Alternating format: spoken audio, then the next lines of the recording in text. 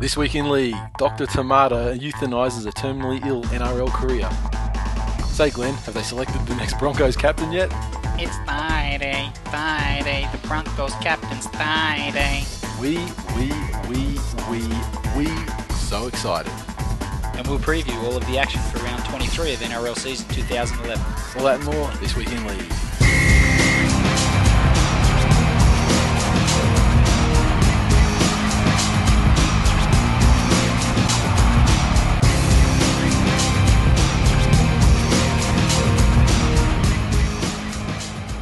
Welcome to episode 60 of This Week in League.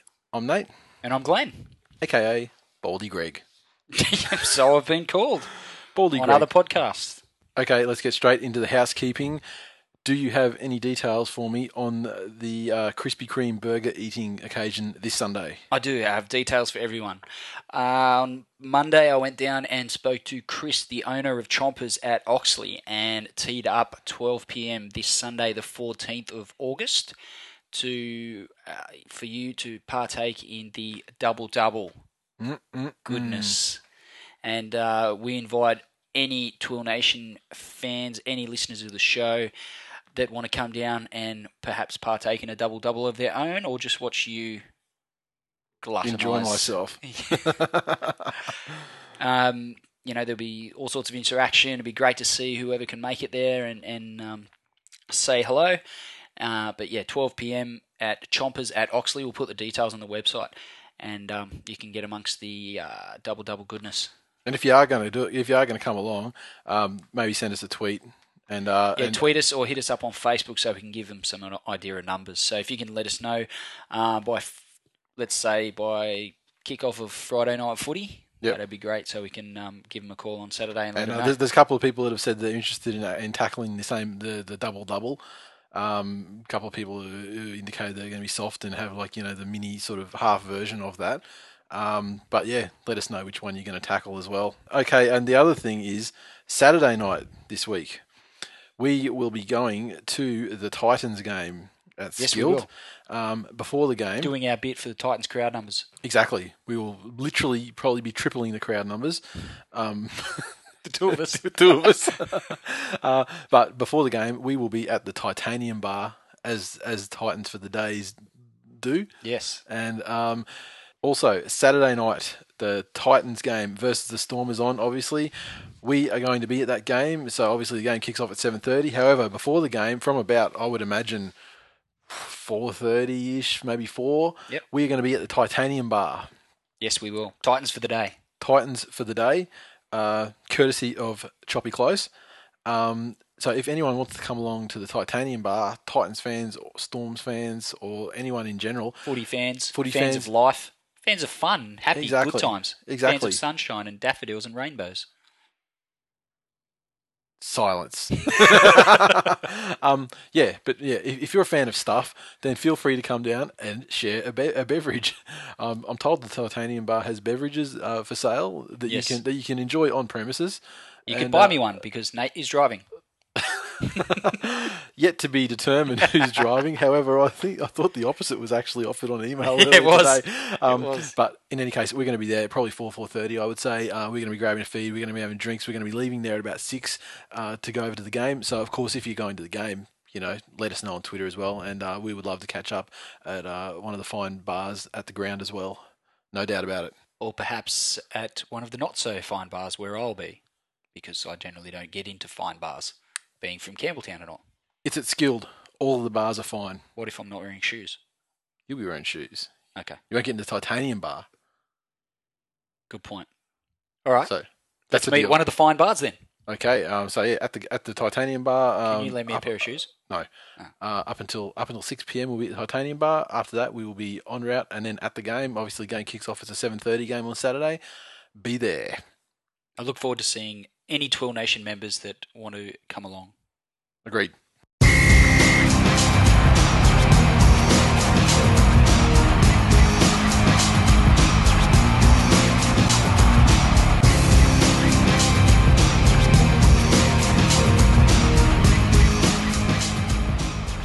News. First story, more problems at the Roosters. The Sydney Roosters have called a disciplinary meeting, and this is going to happen tomorrow in our time. It will be, I guess it will be yesterday this would have happened, but I think we should briefly go over the story anyway. It's weird when we do that. Yeah, it is, but I mean, it's going to be the biggest story of the week, I would say. And there's potential sackings to come out of this. Now, the sackings we're talking about are the fate to be determined will be Nate Miles, Todd Carney, and Frank Paul Nuasala, who they broke a team booze band in the early hours of this being Tuesday morning. This is about no one other than Todd Carney, really. Yeah, the story broke literally today. It happened in the early hours of the morning. Story broke today. A cab driver phoned the club, the Roosters, to inform officials there that they of a affair hailed between a Double Bay hotel and an Oxford Street pub late last night. The Roosters then released a statement at 4:30 p.m. stating, "The Sydney Roosters NRL playing squad made the commitment last week to avoid alcohol consumption for a 2-week period. The club confirmed that the players were at 2 Eastern Suburbs establishments on Monday night. Investigations by the club have found no evidence of any antisocial conduct. The Sydney Roosters disciplinary committee will meet tomorrow morning, and until that time, the club will be making no further comment. In the interim, the Roosters today announced the same lineup that took to the field in round 22.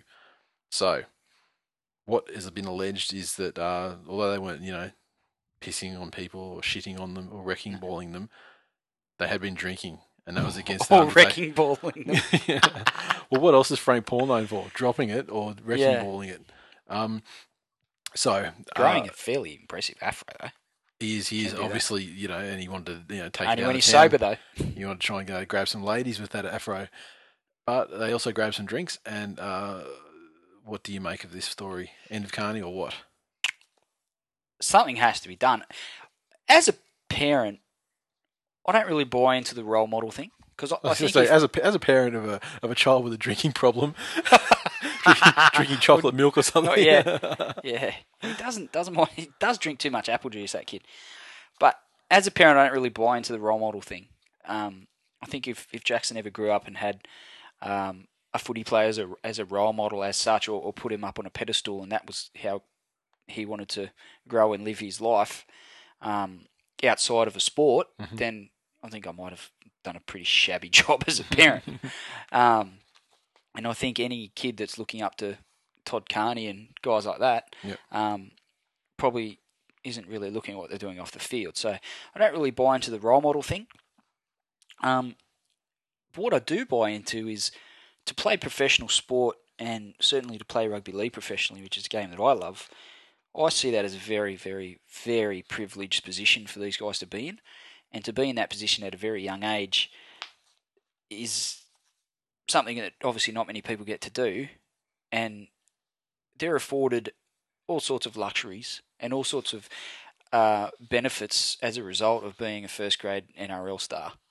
And Todd Carney, on more than one occasion, has openly admitted his issues with alcohol, and no one is saying he's intoxicated or had any. Let's face it. Before, he had a massive career of what would you say, misbehaviour at Canberra. Yeah.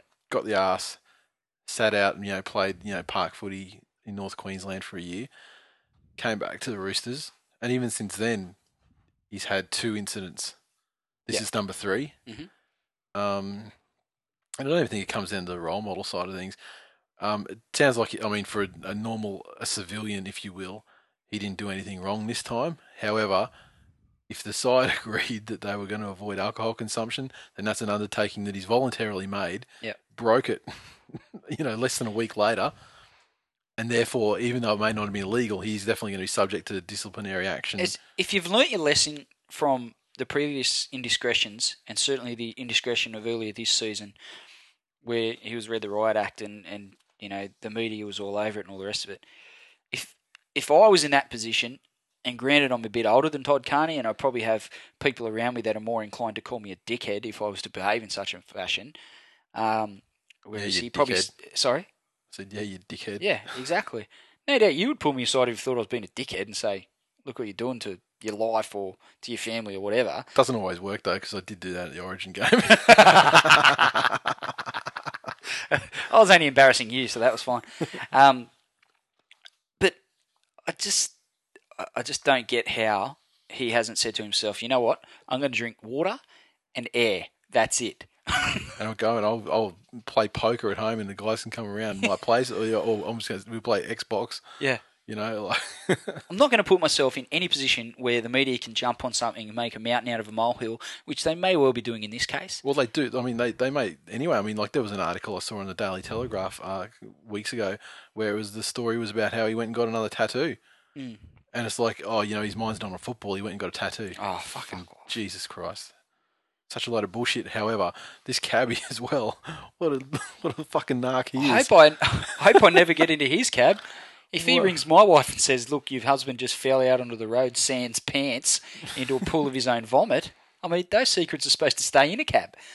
Yeah, but I mean, and going back to what the statement, it wasn't anything like. I mean, it was no antisocial conduct or anything. He's just gone, He's either a Roosters fan that's really pissed off at how they're going this season. That guy, the guy looks like the cover of Mad Magazine, the big black dude and the dwarf. They're either part of a travelling circus or they're either. I either know them from seeing the Lennon Circus on tour, or they're pivotal members of the Sydney Roosters. Called up Lennon's and they say, no, mate, we're not touring in Sydney at the moment. So he's going, okay, then I'll call the Roosters. Well, that cancels out option A. Time to ring Nick Politis. Yeah. So could be a nothing issue, but something has to be done to Carney that has to get it through his head, whether that's not play football for a year or however long it takes. I don't know that that's the answer, but this is symptomatic of the issue at hand, and the Roosters failed to deal with Carney's problems earlier this season when he I thought at that stage he'd hit rock bottom, yep. And it was a bit of a cry for help, etc. And they didn't deal with it effectively, and he was back playing first grade before they knew it, and that was probably to save their season, which is now screwed. How they deal with it now, it's the horse is probably bolted. There's only one man that can save Todd Carney now, and that's Tim Sheens. Because he did such a great job with Arana.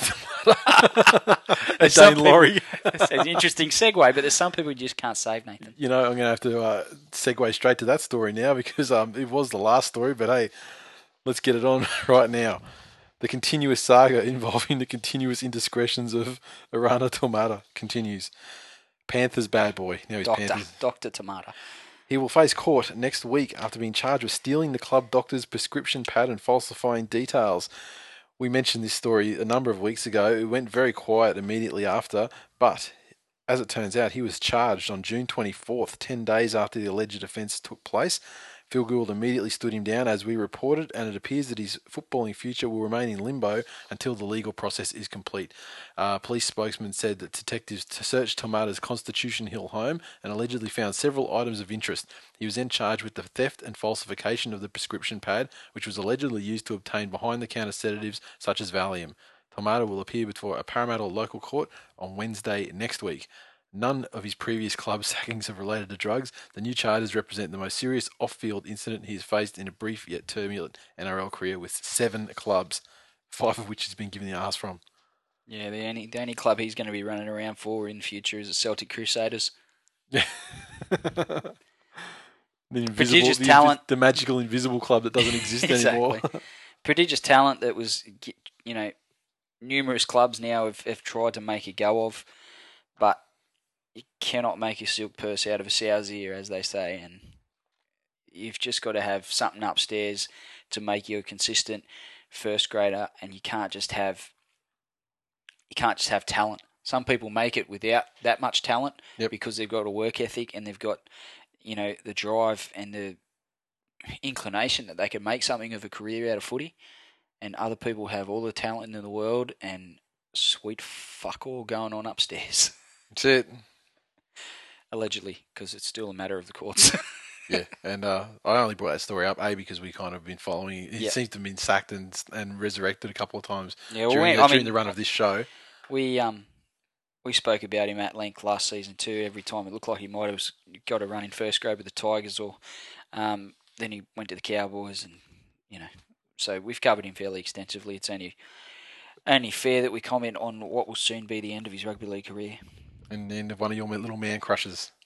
Never had a man crush. I hoped he was going to play well for the Tigers, but he's not in my top 5 man crushes. No way. Top 5? You got 5 you can name. Who's the other 3? I mean, Sonny, Bill, and Rennie are 2 of them. Who's the other 3? It's 2. Dan Carter. Rugby union man crush. Okay, interesting. Keep going. You'd have to give me some time. It's not something I sit and think about. So two of your 3 man crushes, the top 3 man crushes. It's not something I sit and think about late at night in my undies, smarter than honey. Yeah, that's interesting. Yeah, and how do you get? I don't know why you brought that up. How did you get honey out of sheets? You got your whole regime down pat. I don't know. I'm married. Nicklin does it for me. Jesus Christ. Injuries galore. Jason King, Manly co-captain Jason King, has vowed to stick with his teammates for every minute of the finals charge after scans confirmed he will be missing the rest of the NRL season. The Sea Eagles on Monday, they confirmed that King suffered a torn pectoral muscle during the first half of Sunday's 36-8 demolition of the Sydney Roosters at Brookvale Oval. King consulted a surgeon on Monday and is expected to undergo an operation this week. And he said, it's a tough game and I play up front where injuries can always be just around the corner. But I'm part of the team and will remain so. I'll be with the team every minute of their finals charge and I'm confident in our depth to cover any situation. The mix of experience and youth is as good as I can remember at the club, and this is a special bunch of mates going in the one direction. Bad luck for Kingy. Pec injuries seem to be a highlight of this season. Flavour of the season. And as far as the injuries, I mean, you have there's always hammies going. Less knee injuries this year, I would imagine. I think it's more pecs. Yep. And I guess it's a symptom of the wrestling. You see the story in the paper today saying that they're accounting some of it to the wrestling and also vitamin supplements. Yeah, creatine and stuff they're blaming. Which is, creatine's only been, popularised to, professional athletes for about 13, 14, 15 years. Yeah. It's a long bay. It's a new thing. Yeah, I bet the wrestling training, I can understand it. Because it is an injury normally associated with wrestling itself. And I guess more of that's crept in over the last 4 years. If that was the case, why haven't the entire Melbourne's top forward pack gone down with pec injuries? Well, the other thing is steroid use. So who knows? I don't want to say I don't want to call a team cheats even if they've been proven conclusively to be cheats. Just saying. Just saying. Views currently being expressed by Nathan are views of Nathan and Nathan alone, and not shared by any other hosts of This Week in League. If you put just saying, it means it doesn't matter. Really? Yeah. It's not a thing then. It's like saying allegedly in front of everything. Okay. Next injury, Chris Betty White Lawrence, West Tigers centre. Chris Lawrence in doubt for his side's likely. I'm just going to talk through the whole thing. Shut up. Go for it. Stop calling him. He's got a worse than expected tear to his right hamstring. Yeah. He's fallen and he can't get up.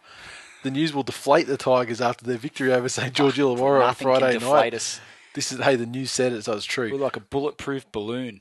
If that could even exist. The Tigers' recent form has coincided with Lawrence's return from a dislocated hip. Balloon. Indeflatable. While the rest of his teammates travelled to the south coast of New South Wales for a 3-day camp at Kiama yesterday, Lawrence remained in Sydney so he could use the club's hyperbaric chamber in a bid to hasten his rehabilitation. He's considered a fast healer and a professional when it comes to recovery and rehab. Of course he is. He's a tiger. He's a professional. So drinking tiger's blood. Yeah. Tiger blood. And look what happened to him. And look what happened to him. No, he will be now. He's not even a tampon. He's in for 3 games, out for a season. In for 5, out for 15. Exactly. It was actually Twitter where he broke the news. Scan results weren't as good as I'd hoped. 4 to 5 weeks out, it looks like very frustrating. I'd say if it's 4 to 5 week bracket, I'd expect to see him back for the first round of the finals. Yep. Should the Tigers not implode and allow someone like South's doggies?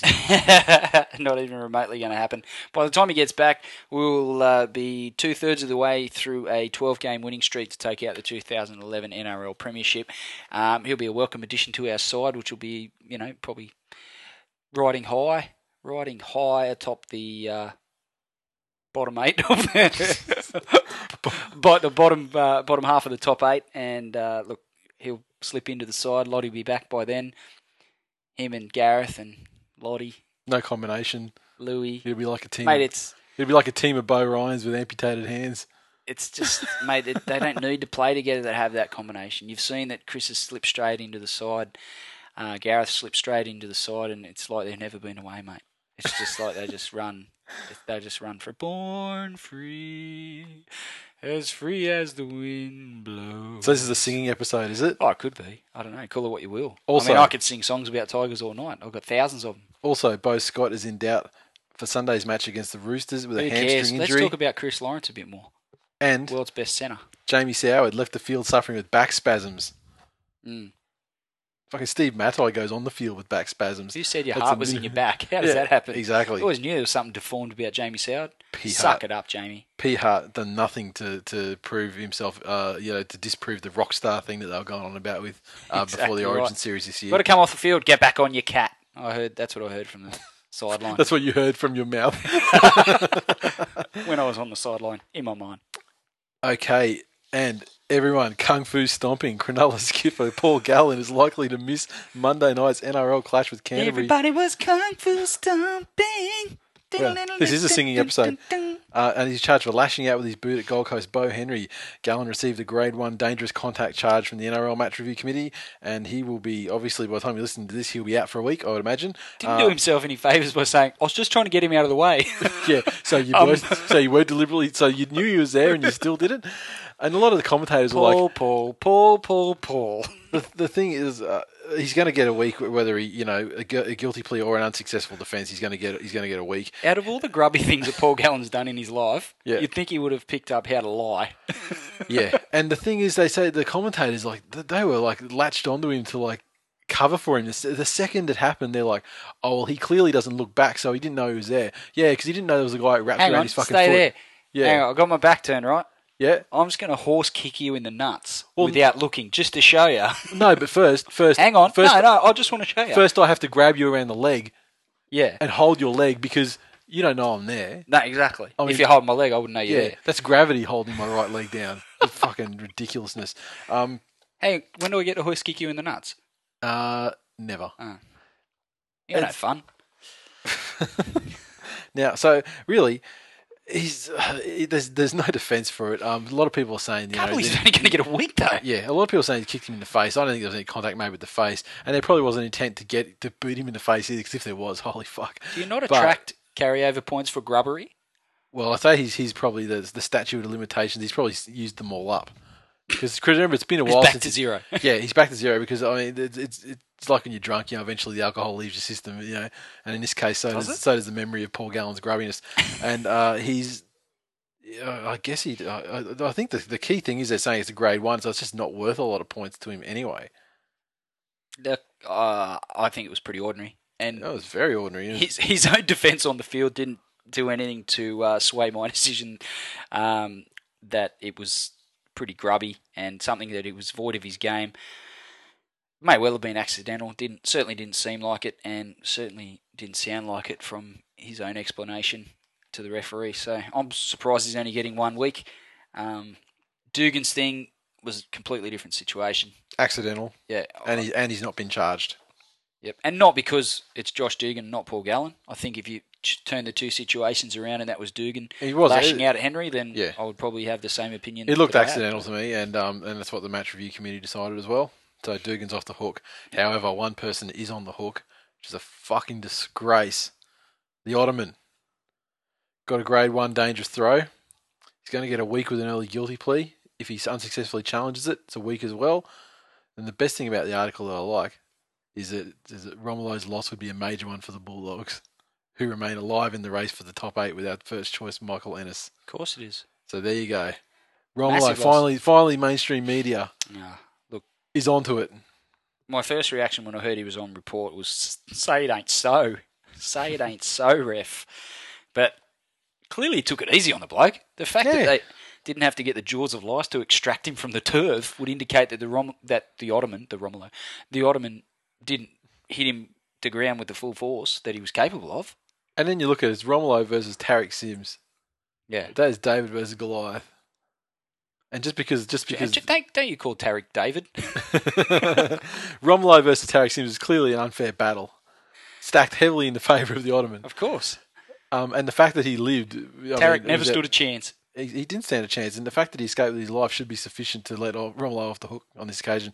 He's going to be gone for a week, which is a shame because become accustomed to first grade regular performances of the Ottoman. It was great. He's been a revelation, you could say, for the Bulldogs in the last couple of weeks. He could be the revelation of 2011 NRL season if we rigged the comp. Although there'd be tons of votes. If we put him up there, there'd be so many votes. He'd win in a landslide, I reckon. It's going to be great. There'd be one protest vote from Kyle. But no one cares what he thinks. Yeah. Co-pilot of Team Gronk. How great's it going to be? Get the Ottoman on the line. Yeah. I'm not saying we're going to ring him up. I'm saying that's going to be like the pitch for ING or whoever Tony Green. Get the Ottoman on the line. Get the Ottoman on the line. Yes. Now we need to talk to him before the season's out, surely. Yeah, we should. Well, if he's got a week off, maybe we can. We understand a word he says. Does he speak in Italian? Does he speak his own language? Does he speak Ottoman? I hope so. His own language. It just adds to the mystique. That's one thing we don't actually speak Ottoman. We created him. We just don't speak his language. It adds to the mystique. Now, the last story, as Glenn so beautifully revealed in the open of the show, Sam Thaiday has been named as the next captain of the Broncos. Today, the Broncos announced that the Kangaroos and Maroons' second row would replace record breaker Darren Lockyer as skipper at Red Hill from next season. 26-year-old also revealed he'd inked a new deal that would keep him at the club until 2015. He will join greats of the game such as Lockyer, Wally Lewis and Gordon Tallis to skip in the team and hopes he can leave his own mark on the club on and off the field. Off the field particularly, he has left his mark on the Alhambra Lounge Club. I knew all the extra stuff would come with having the big C next to my name, but these shoulders are pretty big and I can carry it, Thaiday said. During the time of the announcement, Corey Parker was heard to say, "What the fuck?" There's been a lot of great captains at this club and hopefully I can leave just as big a legacy as those blokes before me. He was selected ahead of teammates such as Corey Parker and the returning Petro Sivanasiva, and Broncos coach Anthony Griffin said Thaiday had made the decision easy. He's got a really strong character and has grown as a person over the last few years, he said. He's taken on a lot more responsibility within the group as he's aged. Clearly didn't want to lose him from the club. Sweetener of the deal, that his extended deal, and I think Corey Parker has been well and truly duped. I think so. I think they may live to rue the decision. Corey Parker, absolute clean skin. Yep. Never consummate professional. Yep. Never been tied to any possibility of anything. Captained the club on numerous occasions to varying degrees of success. And I'd say that poor old Corey, I think he might go through good trainer, his career. Unlike other people that have recently been named captain of the Broncos. Yeah. And I think Corey might end up going through his career now, not being the captain of the Broncos. I remember training at Kangaroo Point, running the stairs. Yep. And I was actually doing my warm down walk, and I was on the way back, and the Broncos happened to come running past. Yep. And at first it was the backs, and then the forwards. They were in their own little groups, and the forwards come running past, and there was Nick Kenny and Benny Hannant and all those sorts of boys. It was actually back when Tony Carroll was there. Yep. And they're running along. And who should be bringing up the rear? Well and truly up the rear, if you don't mind my saying so, is Sam Thaiday. And he stopped to a walk just as he got past me, and then once he was past me, he stopped completely and hunched over and yelled out to Tony Carroll, "Tunza! Tunza! Wait up!" And Tunza sort of turned around and waved him away and kept running. And that, ladies and gentlemen, is your 2012 Brisbane Broncos captain. Let's go Broncos.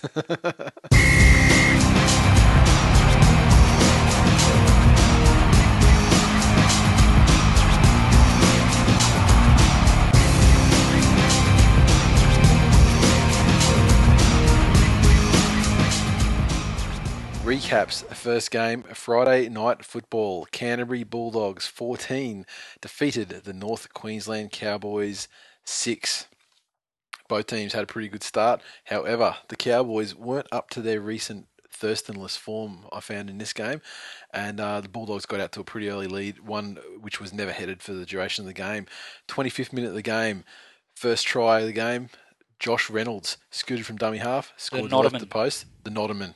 Unfortunately, he scored. I mean, so I always feel like if he does something, it's kind of like a black mark against the Ottoman, even if the Ottoman they're playing the same game. Josh Reynolds seems like a likeable sort of dude. He's actually a quality player. Not very though, really, when you compare him to the Ottoman. Well, true, but I just find myself going, Fuck, I hope he doesn't play well.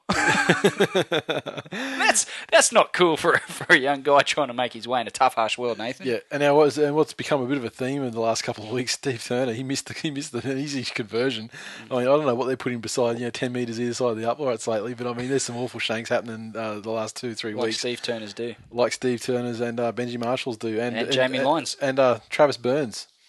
I mean, Travis Burns. I mean, he had to be injured to remove his horrible goal kicking off the field. Now, right on half time, Doggies, they extended their lead, caught the Cowboys offside, got a penalty for it, went for the penalty goal. Jamie Soward special. This occasion, Steve Turner made no mistake, and the half-time score was 6-0 to the Doggies. Second half, all Canterbury again. They scored their first try in the 48th minute of the game. Break by Trent Hodkinson, and there was something strange to see for the Doggies this year.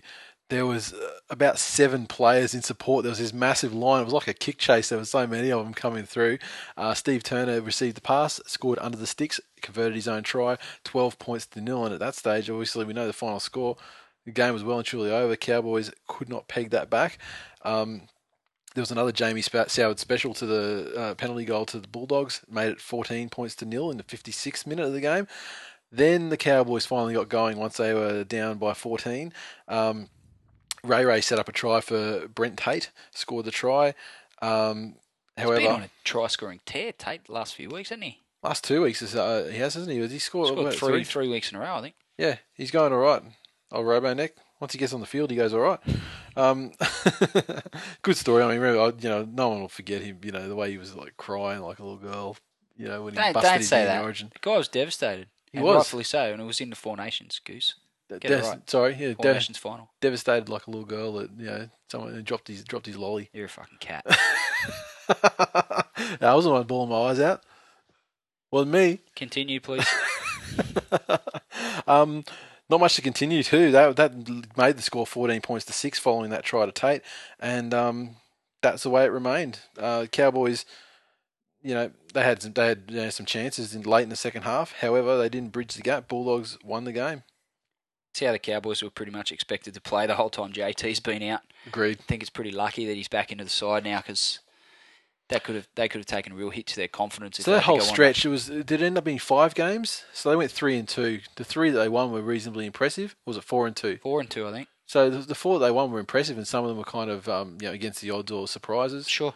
The 2 they lost are just disgraceful, the way you expect a thirstinless Cowboys side to roll. But I guess all in all, look, when he went out, I think they would have taken that sort of win ratio. Yep. We said it a few weeks ago when they'd won 3 of them. So,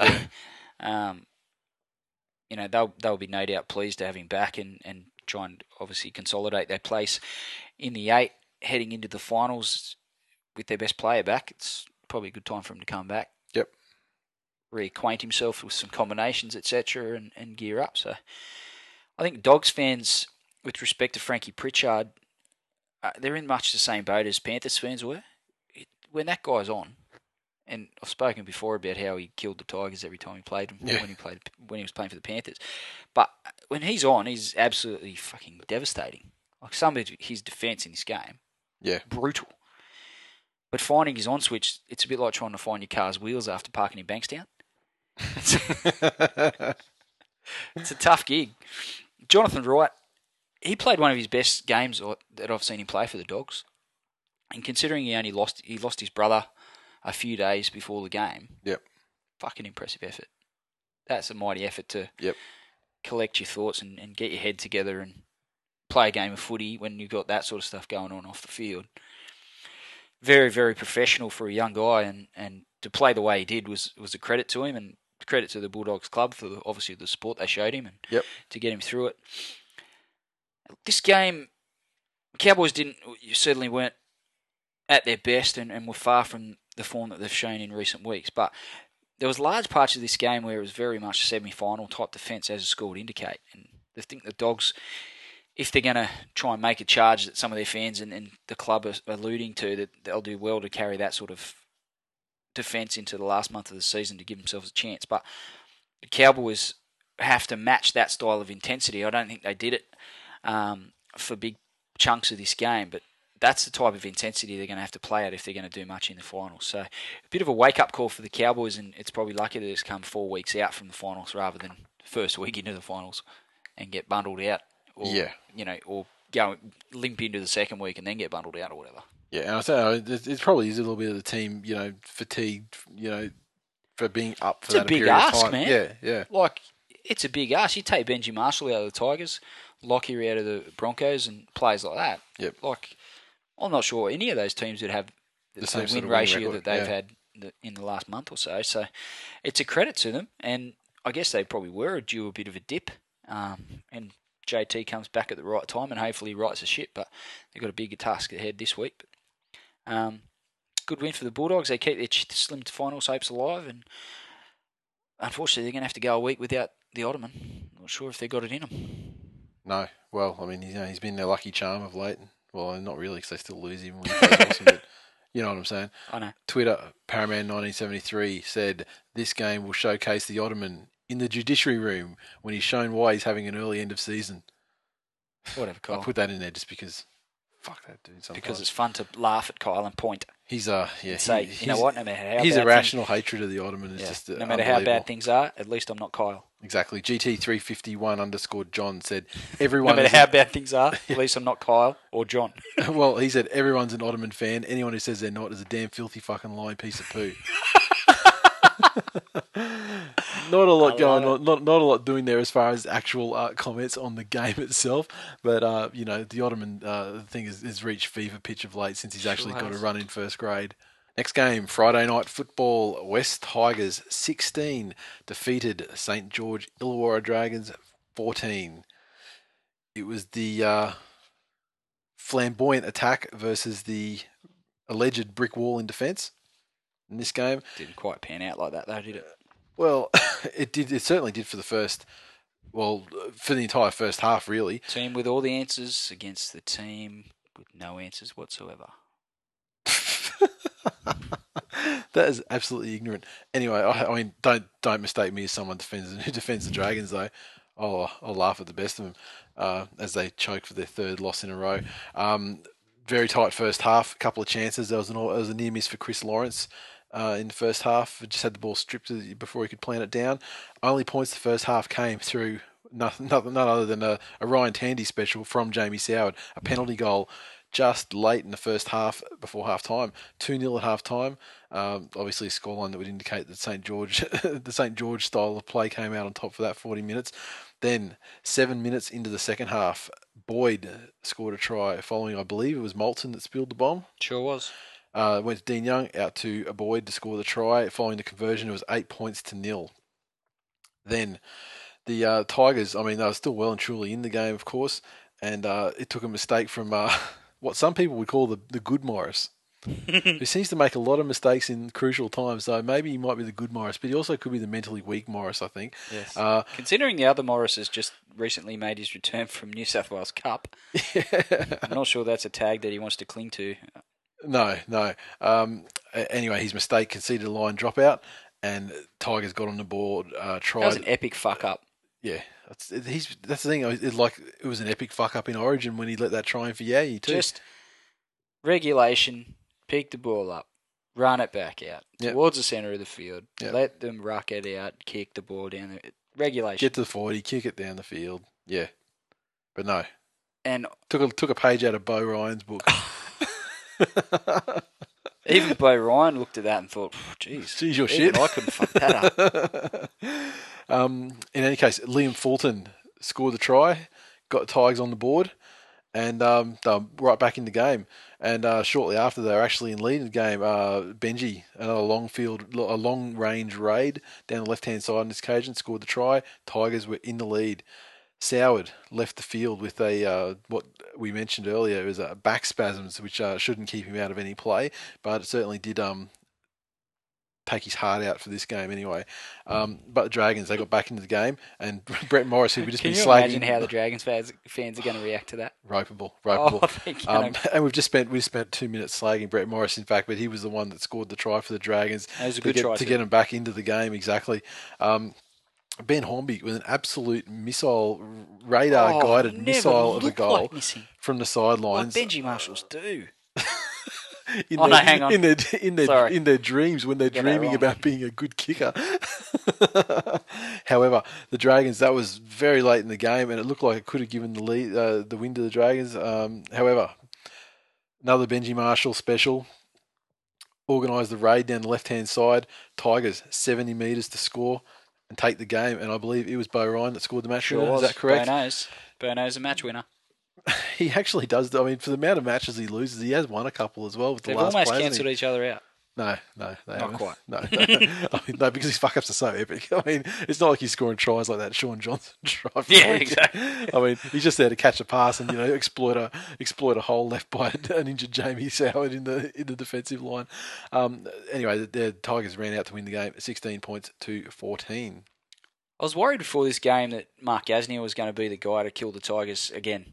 I think he had a record of something like 21 tries in 15 games against Tigers. Yeah. Bullshit. And I remember, like, that record's been that way for some time. He's always had a great record against them. And games I go in there, look, Gasnier can't kill us this time, can he? Hat trick. Gasnier can't kill us this time. Gets a double. Yeah. Like, Gasnier away 3 try assists. Like, just every time. I was thinking before this game, anyone but Gasnier. Yep. And it was very nearly Dean Young, who came off the Dean bench. Young was, almost the man turned of the match. game on its ear. Yeah. Like, Like I underestimated how much he Tigers. meant to that side, I have to admit. Like, I know I've always heard about how inspirational he is and how much the other guys love playing with him, but I've always given a bit more credit to guys like Soward, Hornby, Boyd, Morris, Cray and all those sorts of blokes. Yep. Dean Young, he's a guy who holds it all together. Certainly did in this game anyway. Yeah. Almost single-handedly took the Tigers on. Hugely impressive performance. I really enjoyed watching him go around. Considering it's his first game back from injury too, went really well. Steve Folkes has want to ensure that the Tigers are one of the fittest teams in the comp, as he's professed them to be, since he took over as the Tigers strength and conditioning coach. That was one of the mantras that he set down. He wanted them to become one of the fittest teams in the comp, but they're going to have to be, if they're going to defend like that for the next 8 weeks. Yeah. That's like guys shooting up out. The line speed was fantastic for most of the game. Guys shooting up and shutting the play down. Look, that's hard to maintain. Yeah. When you got attacking raid after attacking raid being thrown at you. They did it pretty well against Manly. They've done it pretty well in this game, but there's still a long way to go. So hopefully they don't burn out. That's my only concern. That's the thing. It's impressive to watch, but that's the thing about a streak that long. I mean, I don't think that physically they'll be able to maintain it. Well, see, that's the difference between you and I, Nathan. Yeah, because I don't go for them and you do. So you're naturally going to say that they can. I know that Dragons fans will want to kill me for saying this, but Jamie Soward, over the length of his career, he certainly put some of the doubters to rest by winning a grand final and also playing Origin this season. But there's been a bit of a blight on him throughout his career in the fact that he's been a bit soft or he's been a bit mentally fragile, and you can get to him. And I just wonder, I'm not saying I necessarily subscribe to that theory as much as I probably used to, but I honestly feel he was seriously impeded. Yeah. With his injury. But the fact that he got waved back on. Yeah. Could you imagine, I don't know, let's say Lockyer, for example. Yeah. That's probably a bad example. Let's imagine it was Carney for the Roosters. Yeah. Could you imagine him getting waved back on? The coaching staff going, no, sorry, mate, we don't. You might say it's bad enough for you to come from the field. We don't agree. Yeah, although it was, I don't think it was about that. I remember seeing was it on the roast when they were talking about it, and Phil Gould was saying it was probably more of a situation where they were about to make a change for, say, like a forward, and they'd had him just changed, and they couldn't make the interchange like like they didn't have anyone ready to go. Yeah. That instant. Okay. And it was probably just a case of just unlucky bad timing, the way it worked out. It's cost them the game. Yeah, it did, and it was literally that one thing cost them the game because I was very even up to that point. He's not the world's best defender, but there was 2 opportunities for him to make tackles, and he literally couldn't get there. Yeah, and I felt for him. He's still a body in the line. Yeah, sorry, he's still a body in the line. Yeah, if he was able. Yeah, And when Benji got the ball, in a normal situation, you'd probably back Soward over 20 metres against Benji. Yeah. Benji's quick, but he's not as quick as Soward over that distance. No. Or probably back Benji over 100. Yeah. But, and Benji, well, you've obviously... seen Soward take enough intercepts. Sorry? You've seen Soward take enough intercept length of the field I'm not saying he's slow over 100, but I'd say Benji... I'd have my money on Benji, but maybe I'm a little biased. And he wasn't making any ground on him because he was clearly hampered by the injury. So, I felt for him a little bit actually. But it's a bit of an unfortunate thing if that's the way it's panned out with the interchange thing, then that minute that he was on the field too long has cost him the game. Agreed. Tigers, as they want to do, targeted it, and pretty unlucky also in the final match-winning try where Lawrence got around Beau Scott. Yep. Beau Scott was tearing his hamstring as Lawrence was tearing his. That's bloody unlucky for both of them. The game come down to the last minute or so, and they're trying to pack a scrum. There was a couple of kicks through that the Dragons thought that the Dragons put through. The first one I thought was fair enough. They tried it. The second one, I was a bit bemused that they kicked when they did. Yeah. Wade McKinnon swore blind that he didn't knock the ball on, and that you didn't get enough looks at different angles to see if that actually what happened, because they were trying to get the scrum packed, and obviously they didn't want to go away from the telecast.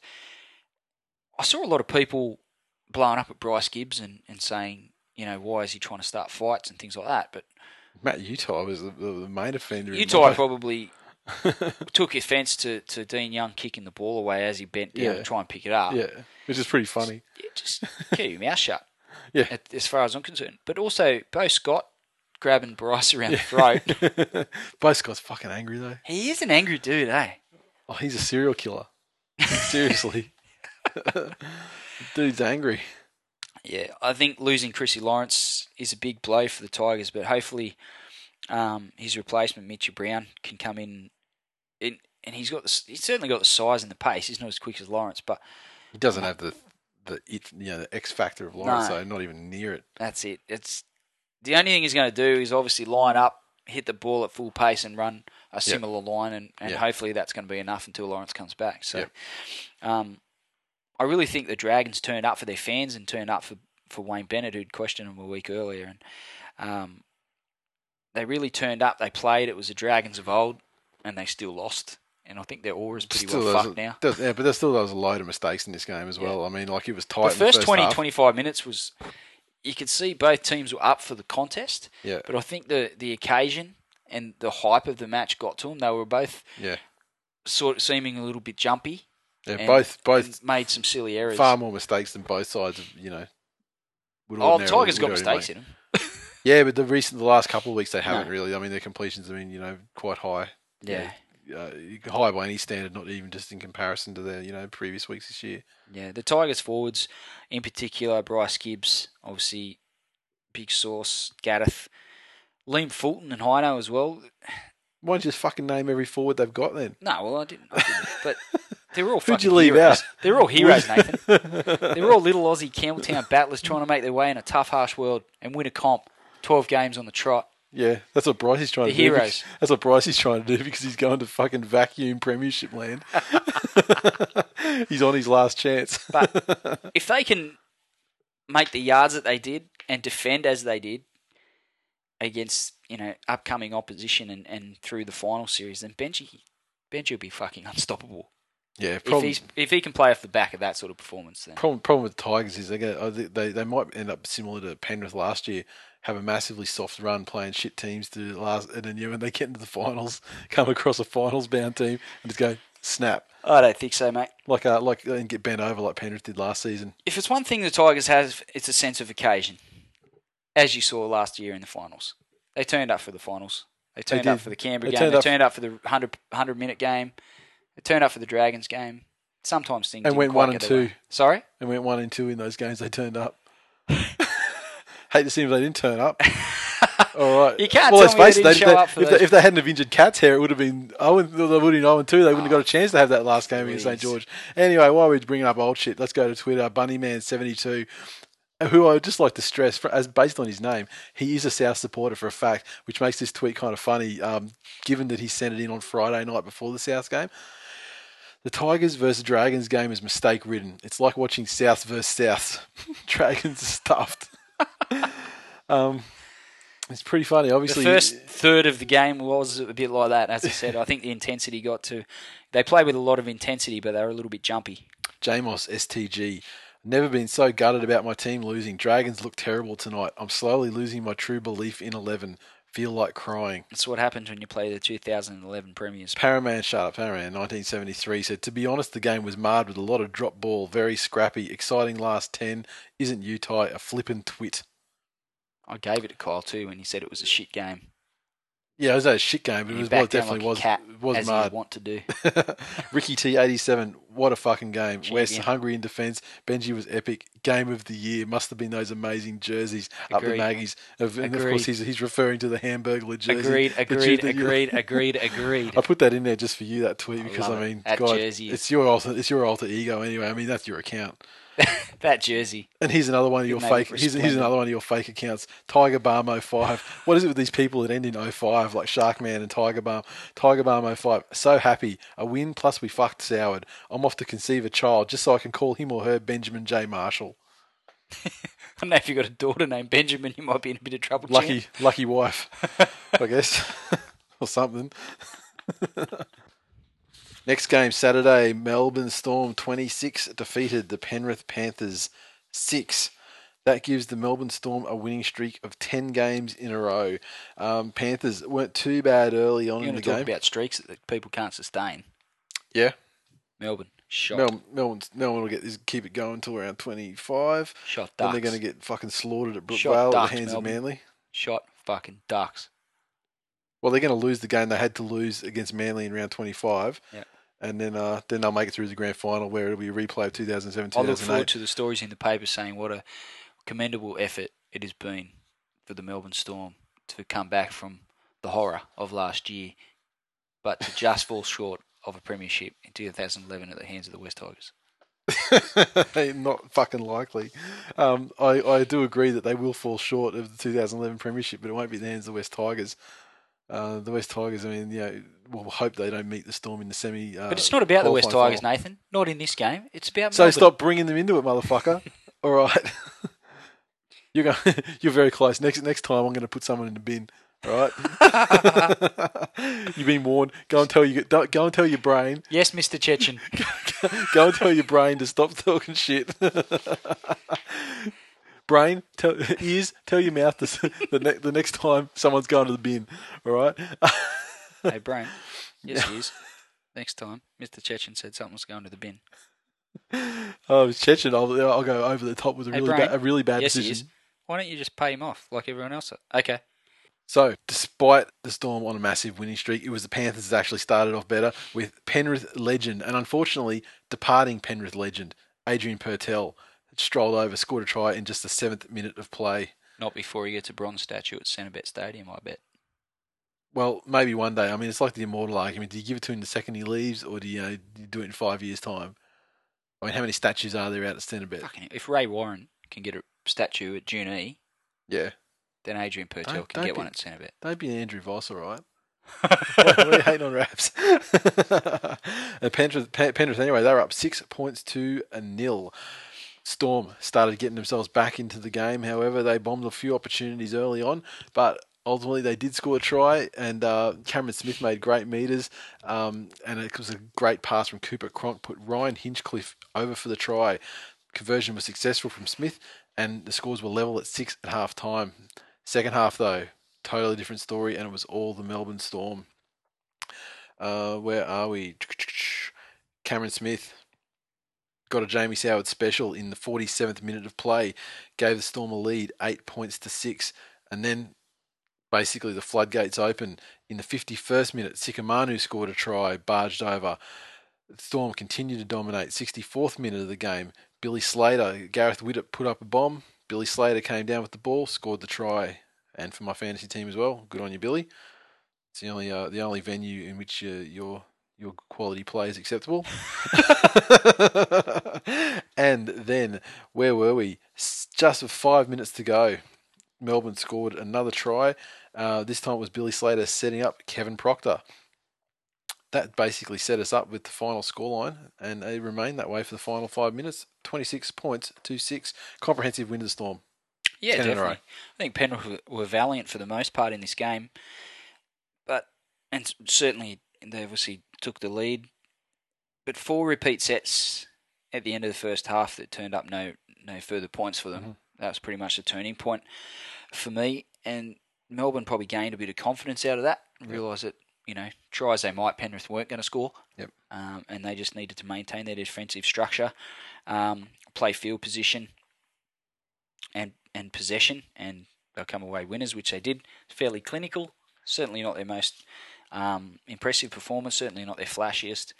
Probably could have put more points on, but I think they sort of... Certainly defensively, I'm sure that Bellamy will be happy just the fact that, defensively... One try in 80 minutes is pretty good. Yeah. Bellamy for Coach of the Year, what do you think? I don't think he'll get the award. I can see how the point can be argued. Name me a better performance. Who's better? Who's done better? This season, Griffin, maybe? This season, Hook is probably a very good chance. And I mean, when you think of who they usually give the award to, it's usually is like a more junior kind of coach who's had great results. I mean, if I was casting my vote, in the face of like a crippling injury toll,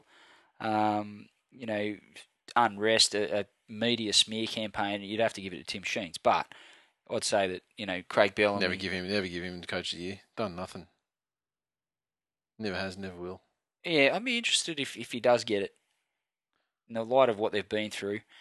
They might as an apology. Sorry? As an apology from the NRL to say, sorry for fucking you up so bad, guys. Here you go, you'll be Coach of the Year. You did it legal this year, so come on then. Yeah, you can't deny the fact that it's impressive. Yeah, probable minor premiers. Yeah. Not guaranteed, but probable. No. Yeah, for sure. And the players that he has made quality first graders out of that were unwanted or discarded or in retirement. Mm-hmm. Fucking impressive list. Captain coaching bush clubs. Yeah. In case of Norrie. Exactly. Super impressive. As are Melbourne at the moment, 10 games in a row. Mm-hmm. Can't argue with that. No, certainly they haven't been all flashy. And in fact, probably over half of them haven't been flashy at all. They've been dead ugly, but they found a way to win. Mm.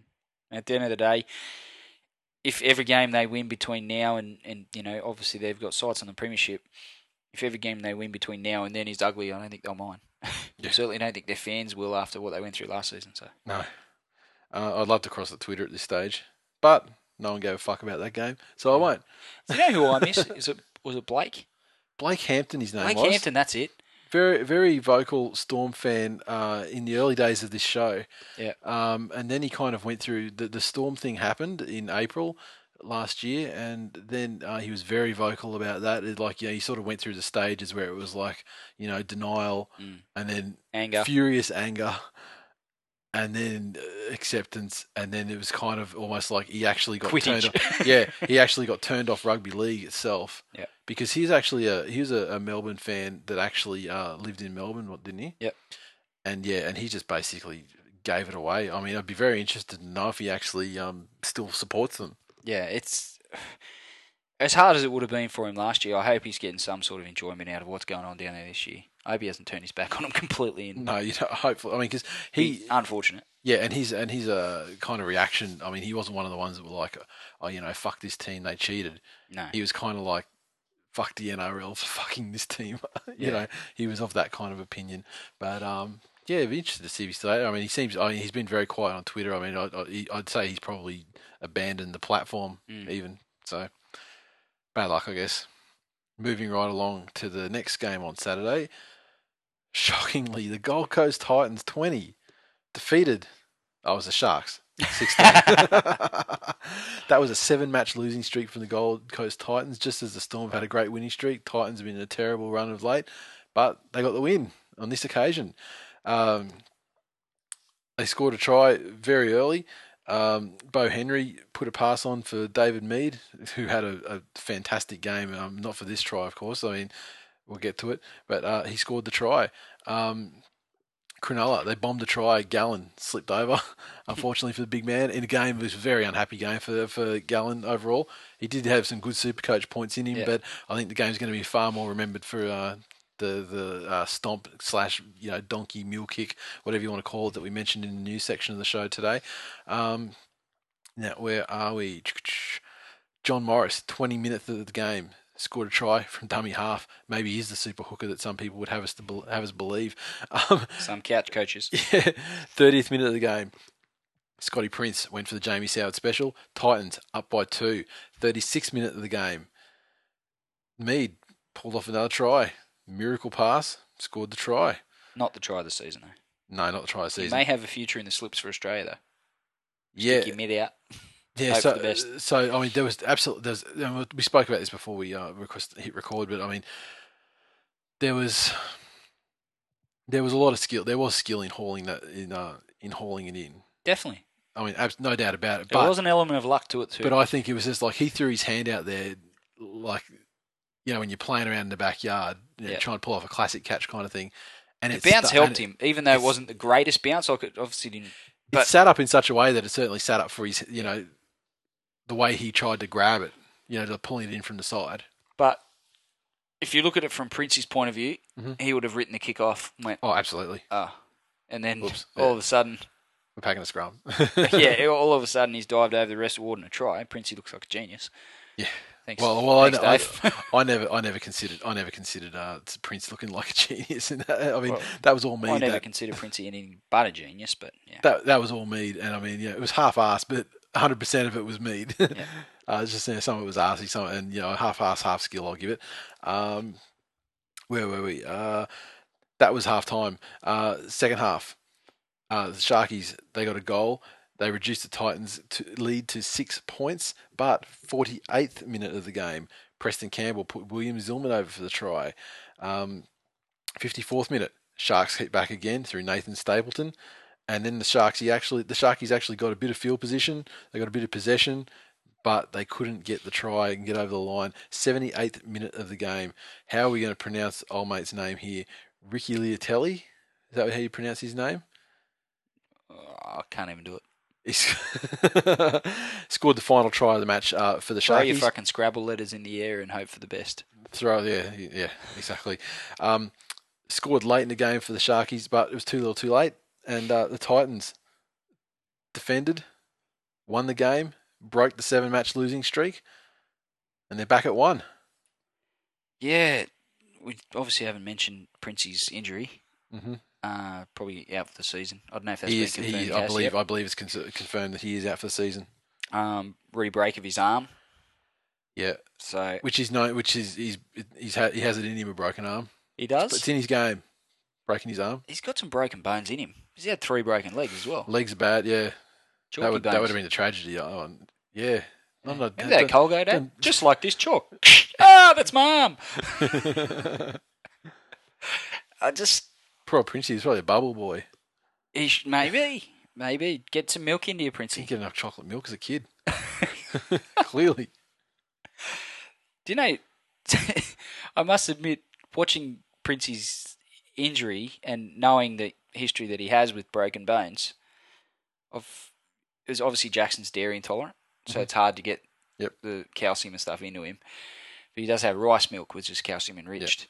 And we went through a phase where we were making lots of smoothies and stuff, and he sort of went off them. And now we've started up a smoothie campaign at home because just from watching Princey yet another broken bone. So the campaign literally just started on the weekend. Yeah, okay. It's like, well, I don't want him to get to Princey's age and be playing sport and breaking bones left, right, and centre. No. So Jackson, you've got Princey to thank for the smoothies that you don't really want to drink that I'm forcing down your trap. Where to now for the Sharkies? Gallen himself has written the season off, which is rightfully so. They're out now. They're out of contention to get scrape into the finals. They had that great run, sort of, they showed a bit of promise this season. They More did. promise than they've shown for a couple of seasons. But if you look at what they've got coming next season, with all due respect to Bryce Gibbs, Andrew Fafita, and Jess Robson, not much respect for Robson, but certainly Gibbs and Fifi, they're not the type of players that are going to turn that promise, albeit fleeting at points this season, no, and they've pulled out into of a the finals race. berth. They've pulled out of the race to get Willie Tonga as well. They've conceded that he will be going to Parramatta. Yeah, That hasn't been announced or signed, sealed, delivered. That's what's going to happen. Just I don't know if you're a Sharkies fan, I'd like to hear from some of them. Just like what are their plans for next season? What shape do they think the side's going to take? What style of footy do you think they're going to need to play to improve on what they've shown this season? They've shown at points that they can play at a level where they're more than competitive. They knocked off the Dragons. Yep. Had some good wins through the season, but when it all comes down to it at this point of the season, 4 weeks out, and they're writing their season off. So, yep. I'd like to hear from Dragons fans as to what their hopes are and what shape they think their side should take next season. Because from the outside looking in, I just don't think, based on what they've recruited so far, and you would think their recruiting's pretty much done for next season. Mm-hmm. I don't know that they've found any answers. No, I don't think so. But you never know. I mean, who would have seen the performances when they had their winning streak? Yeah. Who would have seen those performances in them either? I guess. Twitter, Mr_McCarthy said, the boys, and he's a Titans fan, sorry, boys' defence was great. We switched from oranges to apples at half time. Bring on #NRL tit storm. Henry and Rankin played great. Ricky T87, someone with no vested interest at all in this game as a Tiger supporter. Who's just buoyed after the Friday night game. Recorded the NRL Cronulla Gold Coast game and decided to fast forward till something interesting happened. 5 minutes later, it was full time. #Vuvu Shittik. So he's trying to make a new word out of a made-up word. He loves it. And a made-up term for a poor game that we've created. He can do what he wants. Moving along to Saturday. The last game, was the last game of Saturday? Yes, it was. The Brisbane Broncos 21 defeated the New Zealand Warriors 20 in Darren Lockyer's record-tying 349th game. And just like other players' 349th game, we had around 40 points scored. However, on this occasion, the anniversary player, his team didn't aim up for him quite as well as Manly did for Beaver in his record game. God, I want to just asphyxiate myself. There's a plastic bag. I'll poke a hole in it when I'm finished talking about this game. How's that sound? See how good your breath is. Yeah. See how long you can hold your breath. Broncos looked great in the first half. However, and they scored the first points of the game. And who was it? None other than Justin Hodges, try-scoring machine. Corey Parker, miraculously, I don't know how he did it, but once again, as I said, it was a theme for the week, missed the goal. And it wasn't and it wasn't the only one he missed in the game either. And once again, as I said, the Broncos seem to be well on top in the game, but Sean Johnson, in what I would consider to be certainly the try of the round, if not the season, I say try of the year for sure. Passed the ball from dummy half, received it back one or two passes later, and then was stepping and bolting through. I mean, goose stepping and sprinting and swerving and jinking and jiving and then putting it on the afterburners. Nothing from something and something from nothing. It had everything except defence. It was the only thing that try didn't have, and it wasn't, and it certainly wasn't like a poorly defended from the Broncos. I mean, the moves he was putting on, it was amazing, and what a fucking talent that guy is. Incredible solo try. It had skill, it had speed. I mean, you had steps. We've said it all, and he scored the try. It's a bit like watching Benji when he first came on the scene, but only Sean Johnson's had the 20s to, I don't know, ply his trade and give him some exposure. So people knew that he was a talent, prodigious talent. There's YouTube clips of him at touch comps and stuff like that. That's the touch comps, are the thing that people, really know him from. So Benji probably didn't have quite that little, that sort of exposure. People knew about Benji. I mean, they knew at Keybury Park. I mean, the Commonwealth Bank Cup, as it was at the time, I think, that was televised.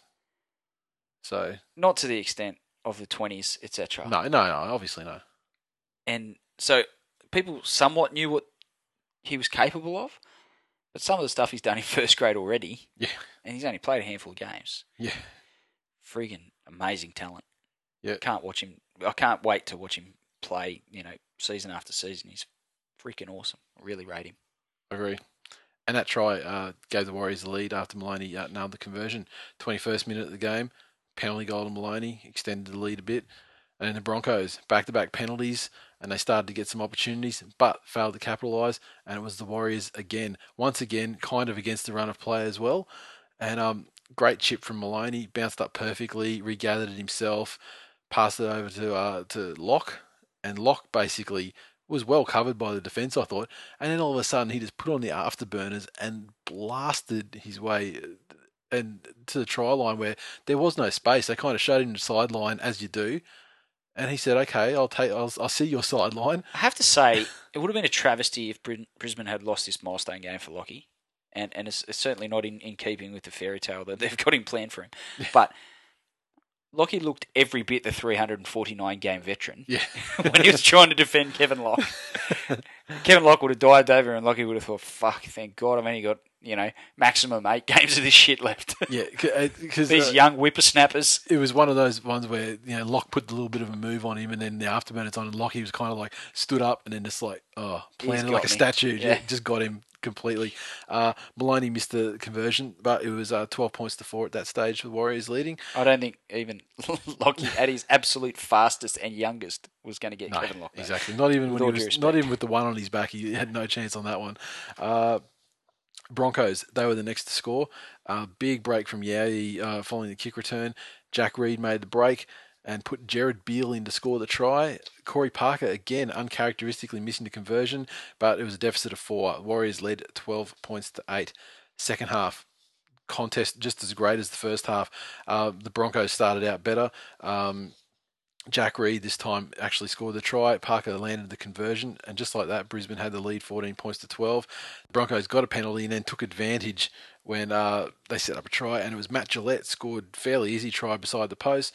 Parker kicked the goal this time. He had an easy shot for once.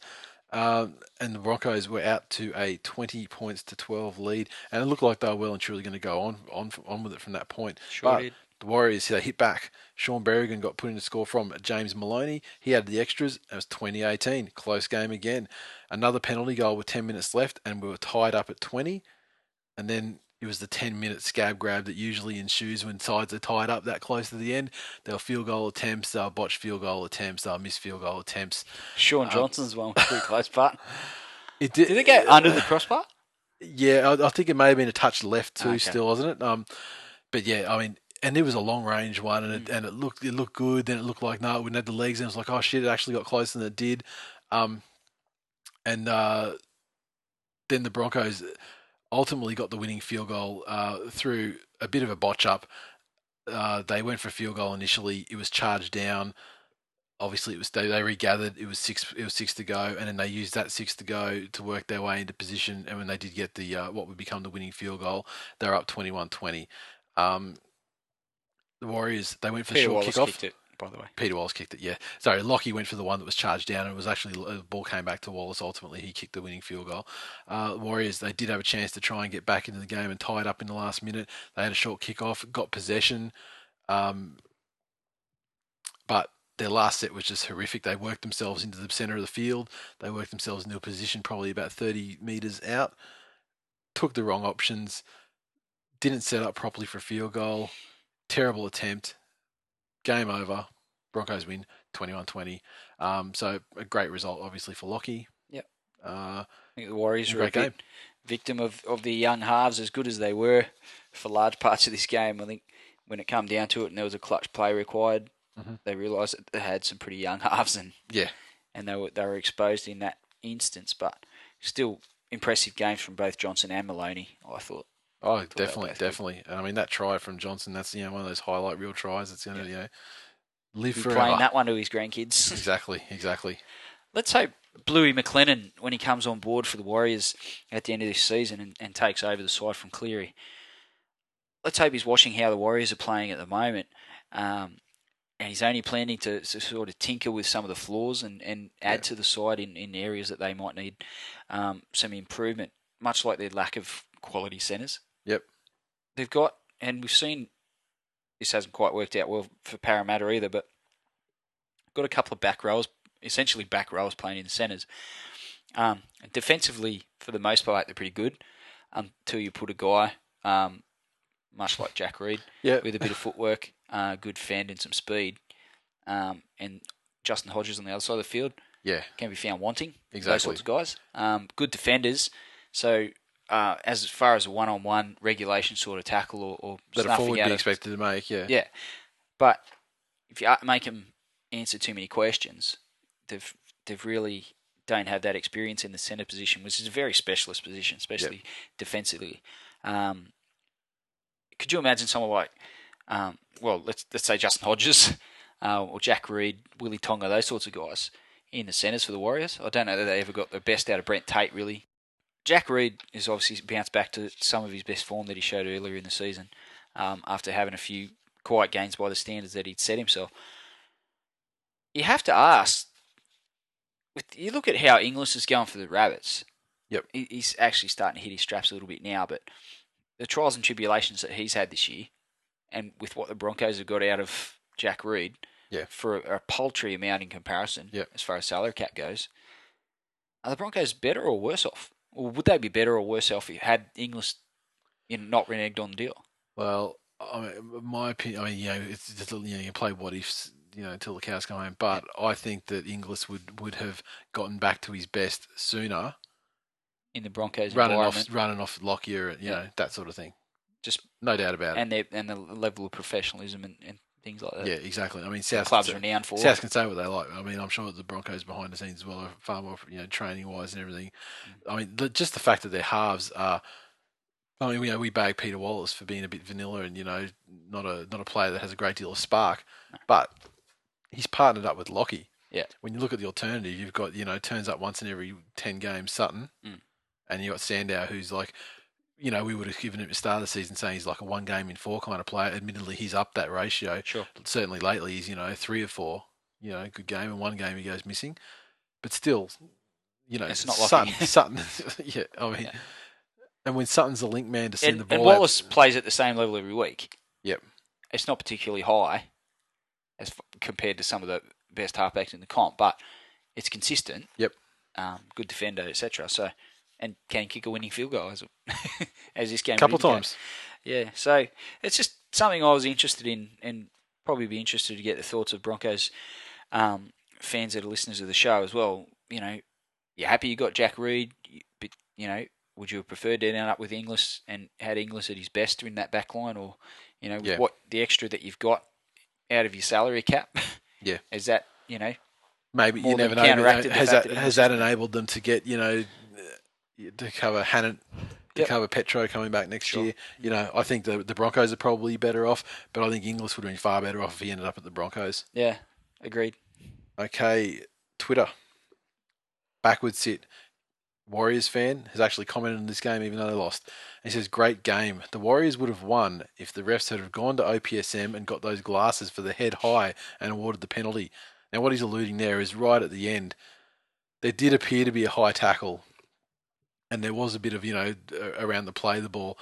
And a penalty could have been given, which would have been probably centre field 30 metres out before the botched field goal attempt had happened. And it would have given the Warriors a 1-point win.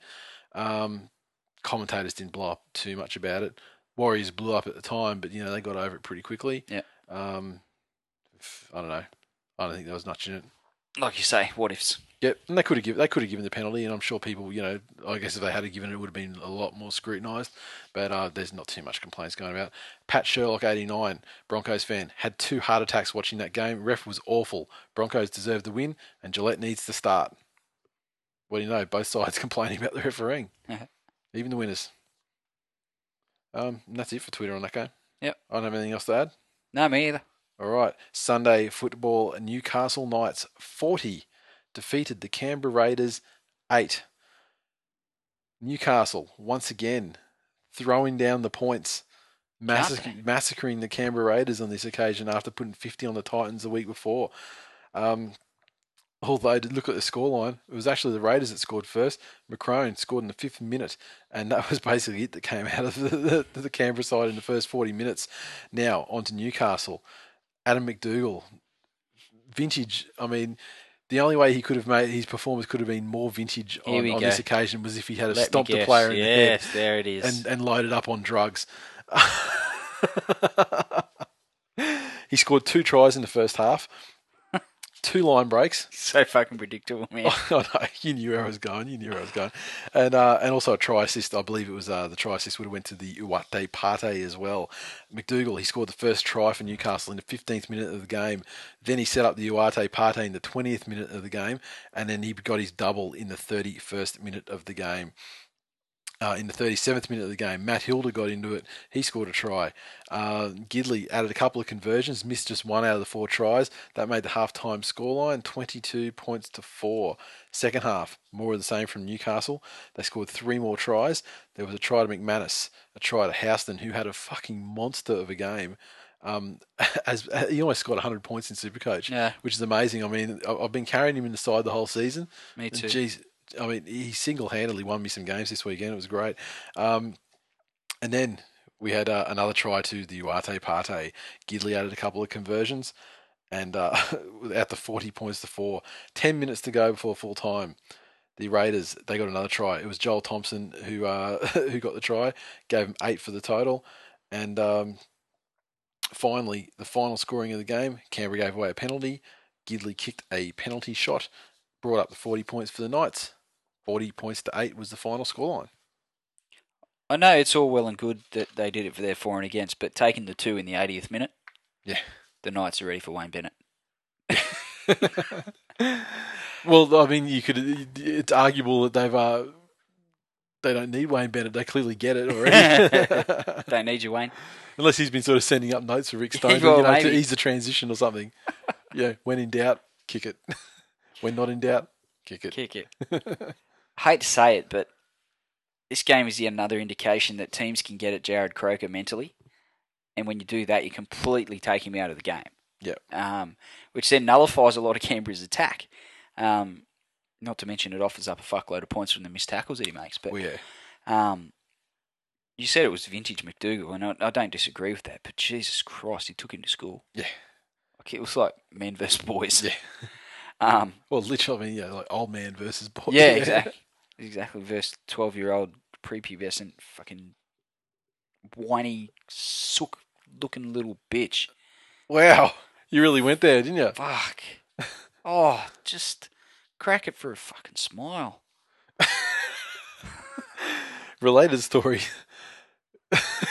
Croker has made love to Glenn's wife or something. Because, my God, what set you off then? He let in some tries to the Uate Partey and to Adam McDougall. You know what he should have done? He should have kicked the goal against the Tigers, made a game of it. Took the fucking jam out of your donut, didn't he? I like jam donuts. You should hoist him up. Took the chocolate icing off my donut. You should have hoisted him up on your shoulders for the goal he missed against the Tigers. I should have. Almost did. But it's again, I hate to be the one to say it, but it's almost time for the police to put a ban on Uate Parteys. No. It's only a matter of time before that Corey Worthington fuckhead shows up and makes it infinitely less appealing. No, I'm happy for Uate Parteys to continue until that day. I can't wait to see you in one of those stupid fucking hats and yellow glasses and a stupid hoodie with a fur lining. Yeah, and I won't apologise or anything. I bet you won't. It's not 1,000 miles away from how you normally dress anyway.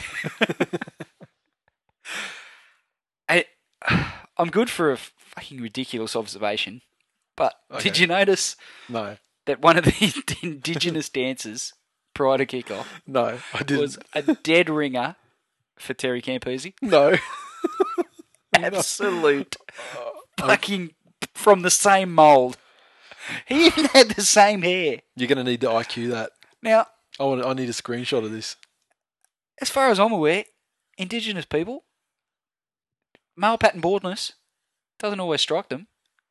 It doesn't look like that's not the cat's hair baldness either. No, dead ringer this bloke.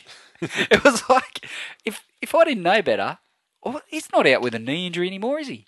He done his what did he do? His bicep or something? Shoulder? Was it? Or was it like something? Was it like a groin or something? What did it wasn't his knee. No, he did it. He reeled out of a tackle. It was bicep or pec or something. That's right. Yeah. Obviously, that's what he's doing in his spare time. He's doing Indigenous dancing. I love it. Oh well, you got to keep busy. Yep, I'm going to IQ it. I don't really know why I noticed these sort of bullshit things and missed completely obvious stuff in games, but that was priceless. Just, I think teams are looking at the Knights at the moment, and as a fan, I probably am a little bit myself as well, but there's going to be some teams in the 8 that are going to do very well not to underestimate the Knights and get their pants pulled down. Yeah. They've got some capability in that side. And it's funny, despite the injuries, they're just rolling on. Yeah. And I've bitched about the Tigers' injuries all year. Yeah. And God knows they've had a horrifying, crippling injury toll that no other side could ever hope to have made the 8 from, let alone be favourites for the premiership. But the Knights... Except for Newcastle or Souths, both had worse injury tolls. Hardly favourites for a premiership, are they? Really? Well, no, but let's face it. I mean, they're about as favourite for the premiership as the Tigers are. Not in my book, they're not. Unbackable, the Tigers. If the premiership is the name of some mystical award that they award to the side that finishes 7th or 8th in the fucking minor premiership, then yeah, Tigers are favourite for that award. I'll acknowledge that. I'll give you that point. They could be the team that finishes 8th and knocks off first. They could be that team. I don't know that they're going to go on and win the comp. I'm talking about the Knights. So before you get the Tigers got no fucking chance of that. Before you get a stupid look on your face and go, yeah, I agree, the Tigers, whatever, shut up. They could really be that team, and I think the teams that finish first and second, which at this stage you'll probably think will be Manly and Newcastle, in whatever order that might finish in. First and second. Sorry? Newcastle are not going to finish first or second, my friend. No, they're going to finish 7th or 8th, which means they'll play the team that finishes first or second. Yeah, so they're going to lose to Manly or Melbourne. They're a chance. They're a chance of springing an upset if those two teams don't take them very, very seriously. Like the previous 2 times they played Manly this year, and I pumped them both occasions. I see what you're saying. You're all of a sudden you're a danger to knock off one of the top teams if you beat Canberra and the Titans. I see what you're saying. Yeah, no, I agree. Exactly right. I agree.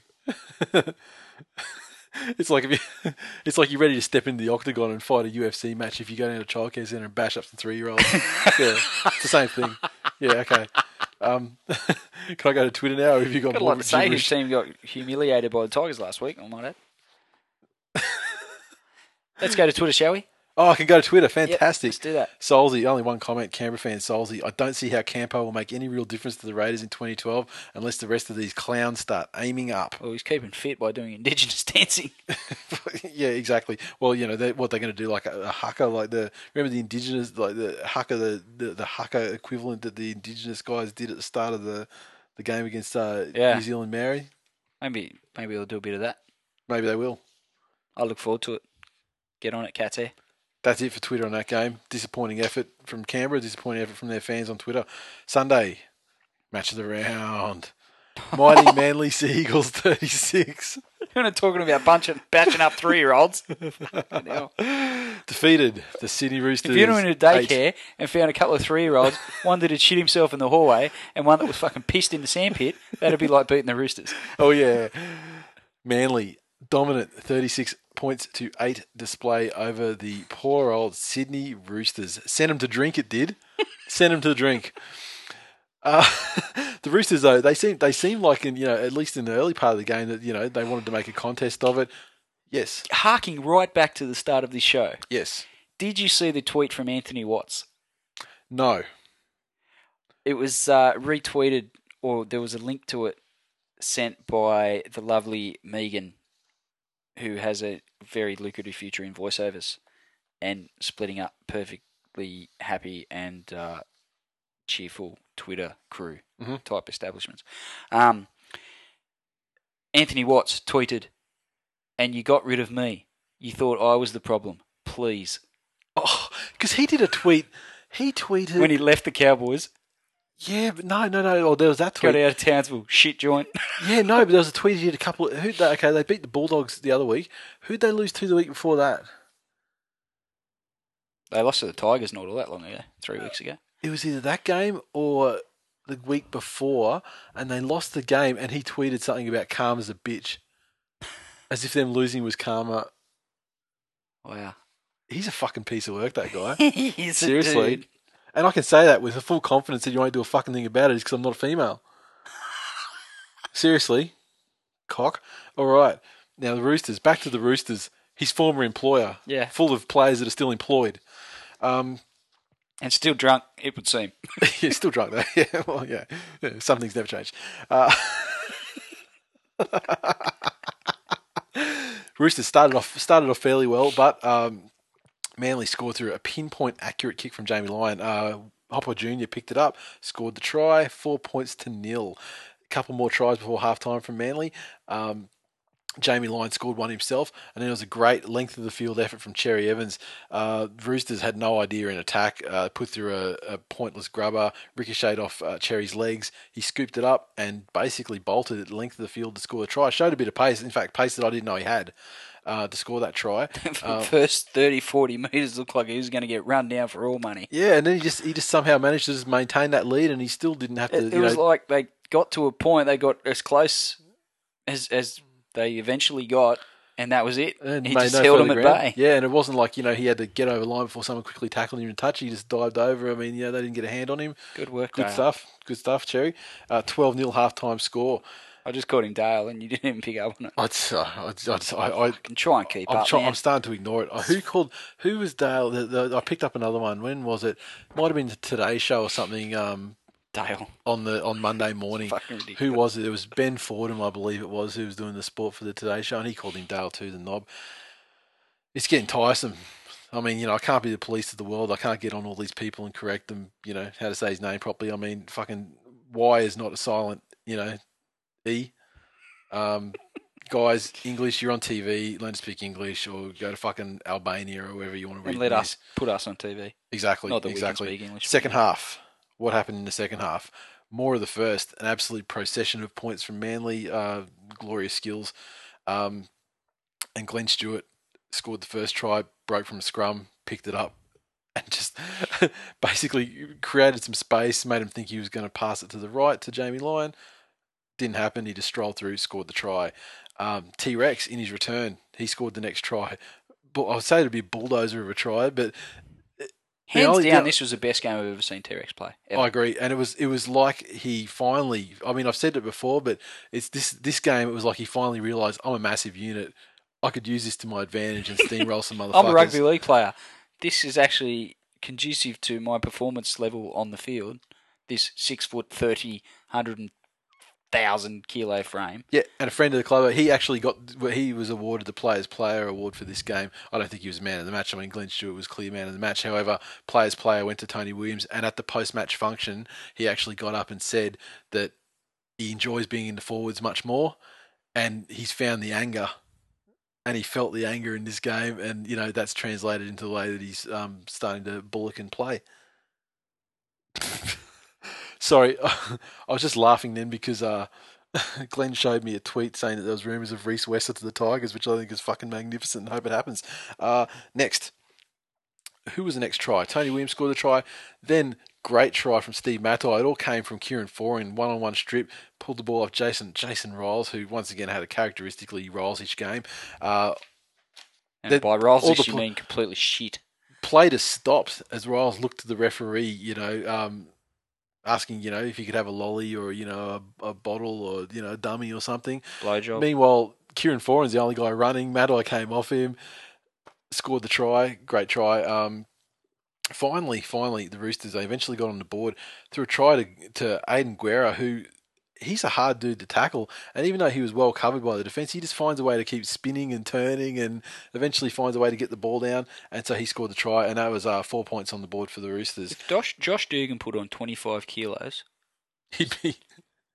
cut off his rat's tail, yeah, and pasted his rat's tail on his top lip with some clag glue. You're saying he'd be Aiden Guerra? Aiden Guerra, 100%. Yeah. He is a bit ungainly, like Dugan. Yeah, he's just like fucking hard to tackle. Yeah, and he just finds a way to keep spinning and making forward progress. And when you're only like 2 metres out from the line, and his socks are down, and his legs just seem to be so much longer than what they actually are because his socks are down. Yep. However, if that was going to be the comeback for the Roosters, not to be. You'd say he was a rugby league gazelle. You could, massive gazelle. Brett Stewart did not score a try at this brookie game, so the what ratio. Fuck was with that? Don't know, but the ratio. How did they not go looking for him? Well, they did. They did towards the end. There was one really obvious time. On this occasion, he basically passed the ball for Hopper Jr. to pick up his second try. I will just go through those tries because at the very end they did try something for Brett Stewart. Matai scored a hilarious try from a Manly perspective when he just ran the ball up towards the try line.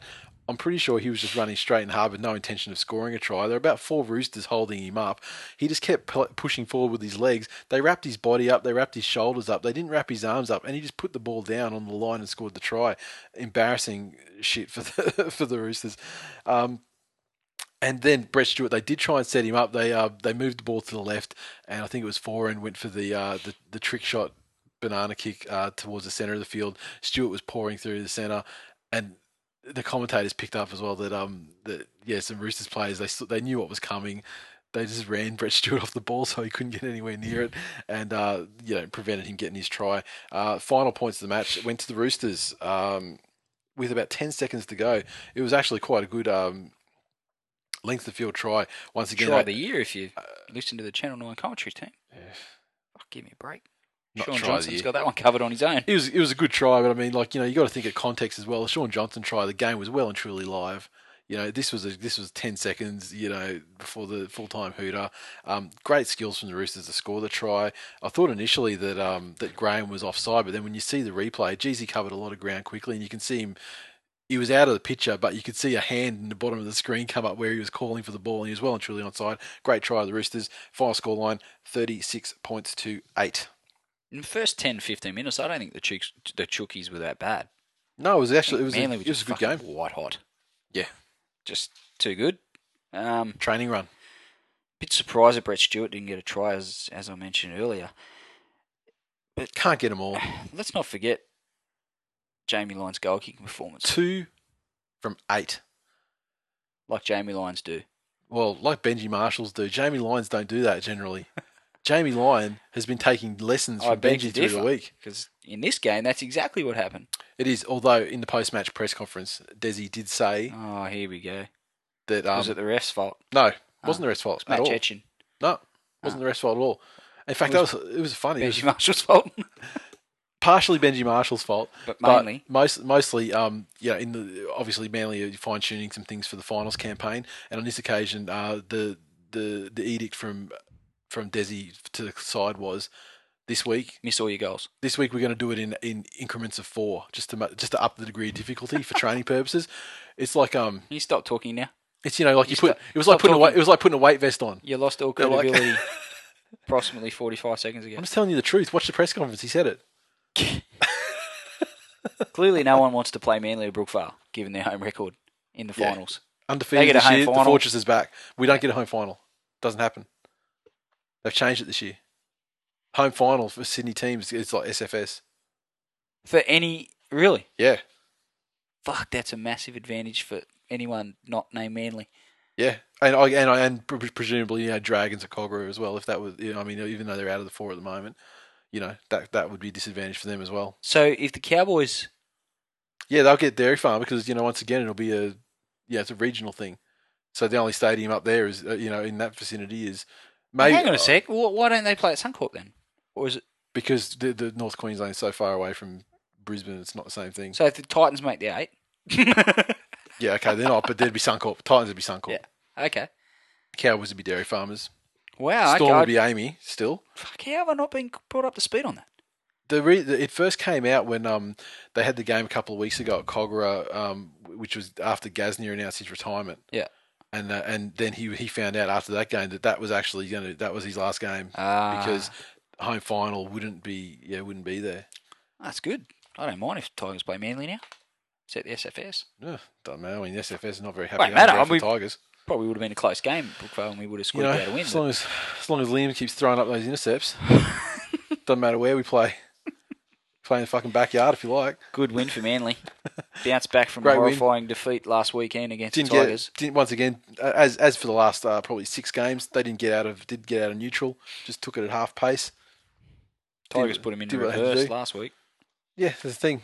Tigers beat him on a forward pass and they didn't even get our first gear in that game either. Yeah, you're still bleating about that. Let's move on, shall we? Looking forward to the next recap. I'm looking forward to the Twitter for this game. Okay, cool. Actually, there wasn't a heck of a lot going on for Twitter in this game. I mean, there was obviously the usual Manly stuff about Manly dribble. people saying how magnificent Manly were and unbeatable Manly are, but and obviously Annalise _08 regular contributor. If Killer had his normal boots on and not Benji's, it would have been 48-8. Why wasn't George Rose kicking? Shut up, Annalise. Truth hurts, Glenn. Truth hurts. Let's move along to Monday night football. Wow. It was foot bitch for the Parramatta Eels. Did not see this coming at all. South Sydney Rabbitohs 56 defeated the Parramatta Eels 6.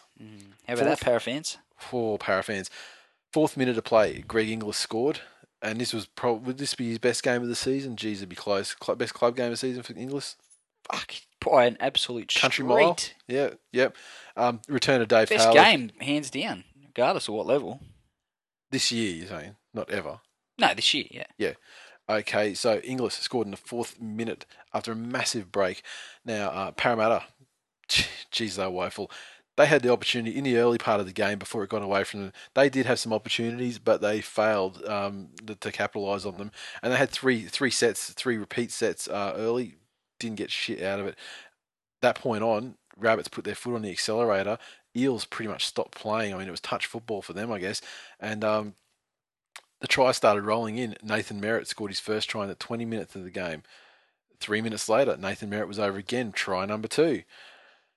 30th minute, Inglis, he got his double. And where are we? 2 minutes later. I thought him and Merritt were going to get 5 tries each, to be honest. Yeah, well, I mean, where were we? 2 minutes later, so 32nd minute of the game. Sutton put on some footwork that I've never seen him do before, made a great break, put on the try for Merritt. And that was his hat-trick in 32 minutes of play. But given he only scored his first try in the, let's see, where are we? 20th minute? So he scored a hat-trick in 12 minutes. Like good players do, Nathan. Fucking like good players do, right? Lottie couldn't score a hat-trick in 12 seasons. Let alone 12 minutes. Holy shit. Still time. There's still time for the great man this year. Yeah, I think not. Might get one each week of the finals. First half. Where are we? Yep, that was it for the first half. 34 points to 0 was the halftime margin. And what a joke. And gee, the Eels, they were copying it on Twitter. So and they should have. The Eels players on Twitter fucking copped it. Like, they copped an absolute smashing. Shackleton, in particular, copped the flogging. There was vision of him, as they were walking off to halftime, him sort of like laughing to, talking to like the South players, as they sort of come together, walk off the field. So bad look, and he copped it accordingly. Where are we? Second half. What's happened? 45th minute. Dylan Farrell. Usually he's the hat-trick machine for the Rabbitohs. Not on this occasion, no, but he scored a try in the 45th minute, and that was their first try in the second half. Finally, Parramatta started to work their way back into the game, if not on the scoreboard, but into the actual, the flow of the game. Ben Smith made a break. Jared Hayne put a nice little chip kick in, bounced off the crossbar, but it was pretty patient. Timed his catch to perfection and scored under the sticks in the 58th minute of the game. And they're back. They're only down 40 points to, or 38 points to 6 at that stage. Next 10 minutes, once again, Parramatta, they were back in the flow of the game, and they certainly seemed to have stemmed the tide of points against them a bit. But Nathan Merritt got his 4th try as the next points of the game. Merritt again. He made a break this time and passed to Inglis. Inglis sent Chris McQueen in for the try. Rabbitohs started they're obviously scoring at will at this point. And off the very next set, Nathan Merritt scored a try. That was try number 5. What a great effort. Following the conversion, 56 points to 6. Great effort. Now, that game was the biggest win that the Rabbits have had in 31 years. I believe the 5 tries to Merritt makes him the 8th Rabbitoh in history, I think it was, to score 5 tries in a match. And first one in fucking 3 generations, probably. I saw a tweet from the Newtown Twitter account today. Did you see that? No. They're saying that he's got a history of scoring 5 tries, and a couple of years ago he scored 5 tries plus goals in a game for Newtown and for a personal haul of 40 points. Really, Merritt did? Yeah. When he was playing Reggie's? Must have been, yeah. Jesus. Look, How's that? South fans, though, certainly once this game was well and truly beyond Parramatta's reach, which was probably about 6 minutes in, they've been taking hollow smugness to new levels. They have. And they've been doing it ever since the last time they won the comp, which whenever the fuck that was. It's like Christmas. It only happens once a year, games like this for South. Well, it happened against the Tigers last year, so... Yeah, that's right. They played well. I don't know how much of it was them being absolutely untouchably awesome and how much of it was Parramatta being absolutely woeful. Well, but coming off last week's win, you've got to give credit. Yeah, you have to break it down. I mean, obviously, the last three halves of football they've had have been pretty impressive. Sure.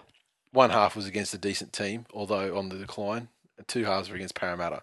Yeah. God, it just seemed like every time they ran any sort of play that wasn't one pass off the ruck with the forward hitting it up, anytime it went any further than that, they were busting the line. Yeah. I don't know what the final tally of line breaks was, but... I don't know the stat either, but it would have to be about 15. Christ. Like... Okay, how many tries did they score? It would have been 9 tries that they scored in total, I think. Or 10 tries. Ingles got 2, tries. Merritt got 5. Ingles 2, Merritt 5, Farrell, McQueen... Is that it? 9? Is that all of them? I think so. All right. So, 9 tries. So, that was certainly 9 line breaks. Plus, I mean, I'm sure there would have been a couple shut down. Sando got 1. Oh, yeah, okay. So, there you go. 10. 10. And so, he's missed 2 goals for 56 points. That makes sense. Unbelievable.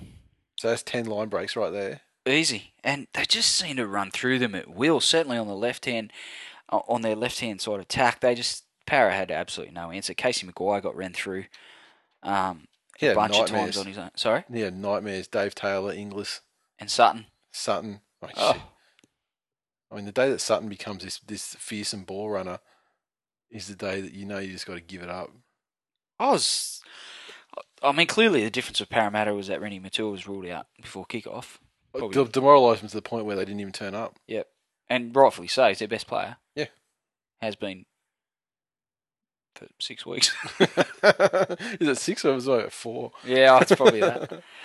2-week training camp. Great achievement by Merritt, and not just in his Supercoach points. It was the most ever scored by a player. 166, I think it was finally revised to, and that is the most Supercoach points ever scored. Amazing. Greg Inglis looks fitter than he has all season, and as we mentioned before, played his best game of the season in any form, be it for Australia, Queensland, or at club level. I'm just not sure if Souths are going to make the connection between Inglis playing his best footy when he actually looks the fittest he has all season. Probably not. And also, Inglis playing his best game when Sutton is cutting loose on the left-hand side and Dave Taylor's creating space with barnstorming runs on the left-hand side. Yeah. Really, all they have to do is Sutton just has to give the ball. Join the fucking dots, South. As for Parra, their fans, Kyle was pretty vocal, as you would expect. His son was pretty well devastated. He wears his heart on his sleeve, much like his old man. Kev, all the Parra fans that we interact with on Twitter, they're all shattered, and rightfully so. Your club's been pumped by 50, shattered, right? Yeah. You come to full time, and the players all gather around on the field. If I was coach of that team, I would have fucking hauled their asses off the field by the hair if I had to. But they're all prancing around on the field, having a chat with their mates, and Paddy, a horrible hairdo, he's having a laugh. He's only played half a dozen first grade games. It's a big fucking joke. Got pumped by 50, whatever. It's great. First grader. It's a characteristic of players that I remember back in the bad old days when Manly were just coming out of the Northern Eagles thing and they didn't have any good players really. They had like a handful of good players, and then they had your players like Gary Winters and your Grant Woodens and Walkers like Ben Walker, and they get pumped, and you see him laughing, and it fucking infuriated me. It wasn't even my club, and I was pissed off. Yeah, I was like, and Nicklin tried to pull me up on it. Said like, it's just a game, man. I'm like, fuck that, it's just a game. They get paid, not in Paddy Horrible Hairdo's case, but some of these blokes paid hundreds of thousands of dollars a year. Mm-hmm. The least they can do is give a fuck. It's their job. It's their job. Like, if I have a horrible day at work, Or if I do like absolutely shit work, Yeah. and my boss is about to give me a rev, I'm not going in there and all smiles. I can tell you that. The worst part of it all was in the press conference, Steve Carney, he had that smug little smirk on his face as well. Yeah. Like, wow, Parramatta board, they're fairly well oblivious, but if they don't do something about that, I'm sure they won't. But there's obviously some people didn't find it as serious as others. I don't subscribe to the theory like that it's just a game. Really, like, yeah, there's more important things in life, but at the end of the day, that's what those guys are out there to do. And how hard do we take losses? And it's not our job. No. At all. We don't have financial stake or anything in it. And we're a microcosm of the fan base of every club. Yeah. You know, there's passionate, militant fans just like us for every club. And admittedly, there are the reverse too. There are like, you know, Pollyannas that'll, you know, no matter what happens, they'll always be sucking up to the club and, you know. I think if we are expected to, you know, pay our pay TV subscription to watch our team play when they're not on free to air, if we're, you know, much like we do, fly down to games or fly into state or go down and watch our team play whenever they're down the coast or in the city or whatever, and buy memberships and buy merchandise. You know, the big push at every season is to go out and support your club and be a part of your club and become a member. Is that what they're representing? Is that what we're buying into? Yeah. It's good to see the fans are committed to the team. We commit our hard-earned cash and you prance around after a 50-point drubbing with a smile on your face. That's it. Give me a break. Good win by South. They kept their finals hopes alive, albeit slim, but they keep up that sort of form and they do scrape into the 8, then I don't know, they'll go in with some momentum if they keep playing like that. Oh, yeah. It'd be interesting to see how they go the next couple of weeks. You know, we spoke about the Dragons' performance. That was super impressive. This one, they come out of the blocks and were never headed and just went on with the job really impressively. If they can keep it up, good luck to them, and there'll be some happy South fans, probably pretty smug. Yeah, well, think about, I guess the South, shitload of, you know, great form they're showing at the moment. Great form second half against the Dragons. Great form in this game, piling the points, and it's a bit reminiscent of the Broncos in 2006, the whole Dave Taylor thing. Yeah, if I was the Barley Nine, I'd be shitting myself about the game that I'll be playing against South in September when they're on their end of season trip. Beach footy, you reckon? Yeah, they'll carve up in Bali. Ingles and Dave Taylor looking unstoppable. I think they will. Shirtless. Shirtless. Yep. Dave will be wearing his best Bombay bloomers with hibiscus print. Yep. So yeah, you know, the teams that they're going to be playing on their tour of Bali. Greg will probably be running around in a sarong. While the rest of the teams, you know, while half the competition are playing finals football. Greg will be running around in a sarong, you think? Of course. Toga, maybe? Yeah, and you'll probably be really fit too because, Bali's not really known for their pies. No, he might get Bali belly. He may. Come back looking to put weight on. Yeah. God knows he's good at that. Let's hope it's not raining, otherwise we might have to stay over there for the whole time. Twitter, Cage007, who Glenn made mention of just before, Parramatta Eels fan. He said, I would need more than 140 characters, make it 1,400 characters to describe how I feel right now about my Eels. 102 Megan, South's biggest win since 31 years ago, and it'll be another 31 years till they do it again. Cruzy06. She's such a heckler, Megan. She is. A Roosters fan. I love it. Cruzy06. The Eels achieved an epic fail in the Close the Gap round as they got pumped like a Saudi Arabian oil rig. And I saw I don't know if it was actually tweeted at us or just in general, saying obviously the Eels defence didn't realise it was Close the Gap round. That's basically what Cruzy said as well. Yeah. Jeremy _Jack01. Apparently, no one told Para's defence it was Close the Gap. Well, there you go. It was Close the Gap round. Ha! It's great to be a Manly supporter. This weekend. Was tweeted at us. There we go. There you go. It was tweeted at us. It's good to see that our fans know exactly the sort of thing that we're going to want to see.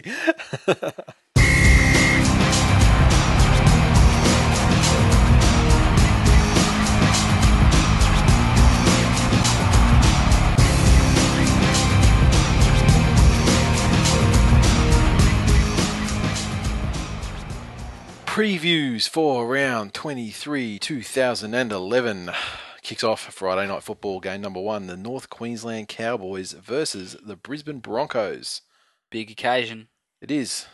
Big record for Lockie. I'm thinking Broncos. I'm thinking Broncos. Sense of occasion. They'll run over the top of the Cowboys, even despite the fact that JT's back. I agree. You know, the Cowboys might find some time to sort of come to terms with JT being back in the side. They've had the you know, I play said for a a few month and a weeks half. ago to one of the boys at work who's and I've brought this up on the show previously. One of the boys at work is a massive Cowboys fan. I said, the irony will be JT comes back, he loses a couple of games in a row. Mm-hmm. Well, the team actually, you know, when Mango has less responsibility, Yep. you know, I don't know. I can't see the Cowboys winning this game at all. I mean, they won the first game of the season against the Broncos. Fair enough. You know, they've been playing pretty well lately. They go fairly well up at Dairy Farmers, but I just think the Broncos, I mean, attack and defense is starting to get back there. Agreed. And the attack is something the Broncos haven't really had all season, but it just seems like they are starting to get back there, especially with Hodges. He's coming into his own a bit. Yeah, interesting. The same guy at work I just mentioned was bringing up some players that are off contract. I think at the end of next season. You wouldn't think Aaron Payne is one of those guys for the Cowboys. I can't see him getting a new deal. No, he's see over. the arrow in the wings. Yep, England for him, I'd say.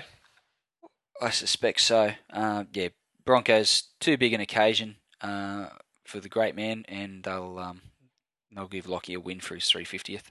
I believe Gallup is flying up there to give Lockie a presentation after the game. Yes. Friday night football game number 2. Penrith Panthers versus West Tigers. In a soon to be the Wesser Tigers. If we're to believe the rumours we see on Twitter. Yes. And, you know, much is going to be made about Lockie's 350th, but the real milestone game this weekend is Benji's 150th. No, it's not. He said he'd never make it. It's only taken 20 years to get there. Then he won the Golden Boot. This is the fucking the musical episode, is it? Yeah, well, it could be. It could be. I love it. I'm loving a sing tonight. It's great. You're loving it. Had to force you to do it at the start, and now you're just taking it and run. Oh, got the music in me, Nate. Interesting for the Panthers, Michael Jennings has been named at fullback. But really, if nothing else, I mean, he's going to get a lot of ball. The more ball he gets, the better. He's not. Yeah. He could tear shit up in broken play. You imagine that? He could, but there won't be any break and play to be had, mate. About 5 length of field tries for Jennings. Get on him in Supercoach. 160 points coming right up. Really, they got the lack of Chris Lawrence in this game has been completely nullified by the fact that Jennings has been named at fullback. So that was the only chance that the Panthers had of doing anything in this game, and as it turns out, no Luke Lewis, no Lachlan Coote, Michael Jennings not playing in his rightful position. And he's been ousted in favour of Brad Ty and Junior Vifai. Give me a break, Tigers by 40. Not by that much, but Tigers are going to win this game, no fucking doubt about it. Super Saturday, game number 1. New Zealand Warriors versus the Newcastle Knights. 2 good performances from both these teams last week. Knights big winners, and the Warriors... You know, probably not putting an 80-minute performance together against the Broncos and just, you know, going down by 1 point. But back at home, they're a different side, the Warriors, and I'll probably look for them to knock the Knights off, which will probably mean that the Tigers will then slip into 7th spot and be hunting the Warriors. Possibly. Yeah, well, I mean, these teams. I mean, I'm not sure which other teams meet each other in the final rounds of the season either. But yeah, this is one of those games where 2 teams in similar position on the table play each other. Obviously, one's going to, move higher, one's not. Newcastle have always been the most vulnerable side in the lower half. So of the we'll definitely be in at least 7th spot, barring you don't lose, barring defeats. True.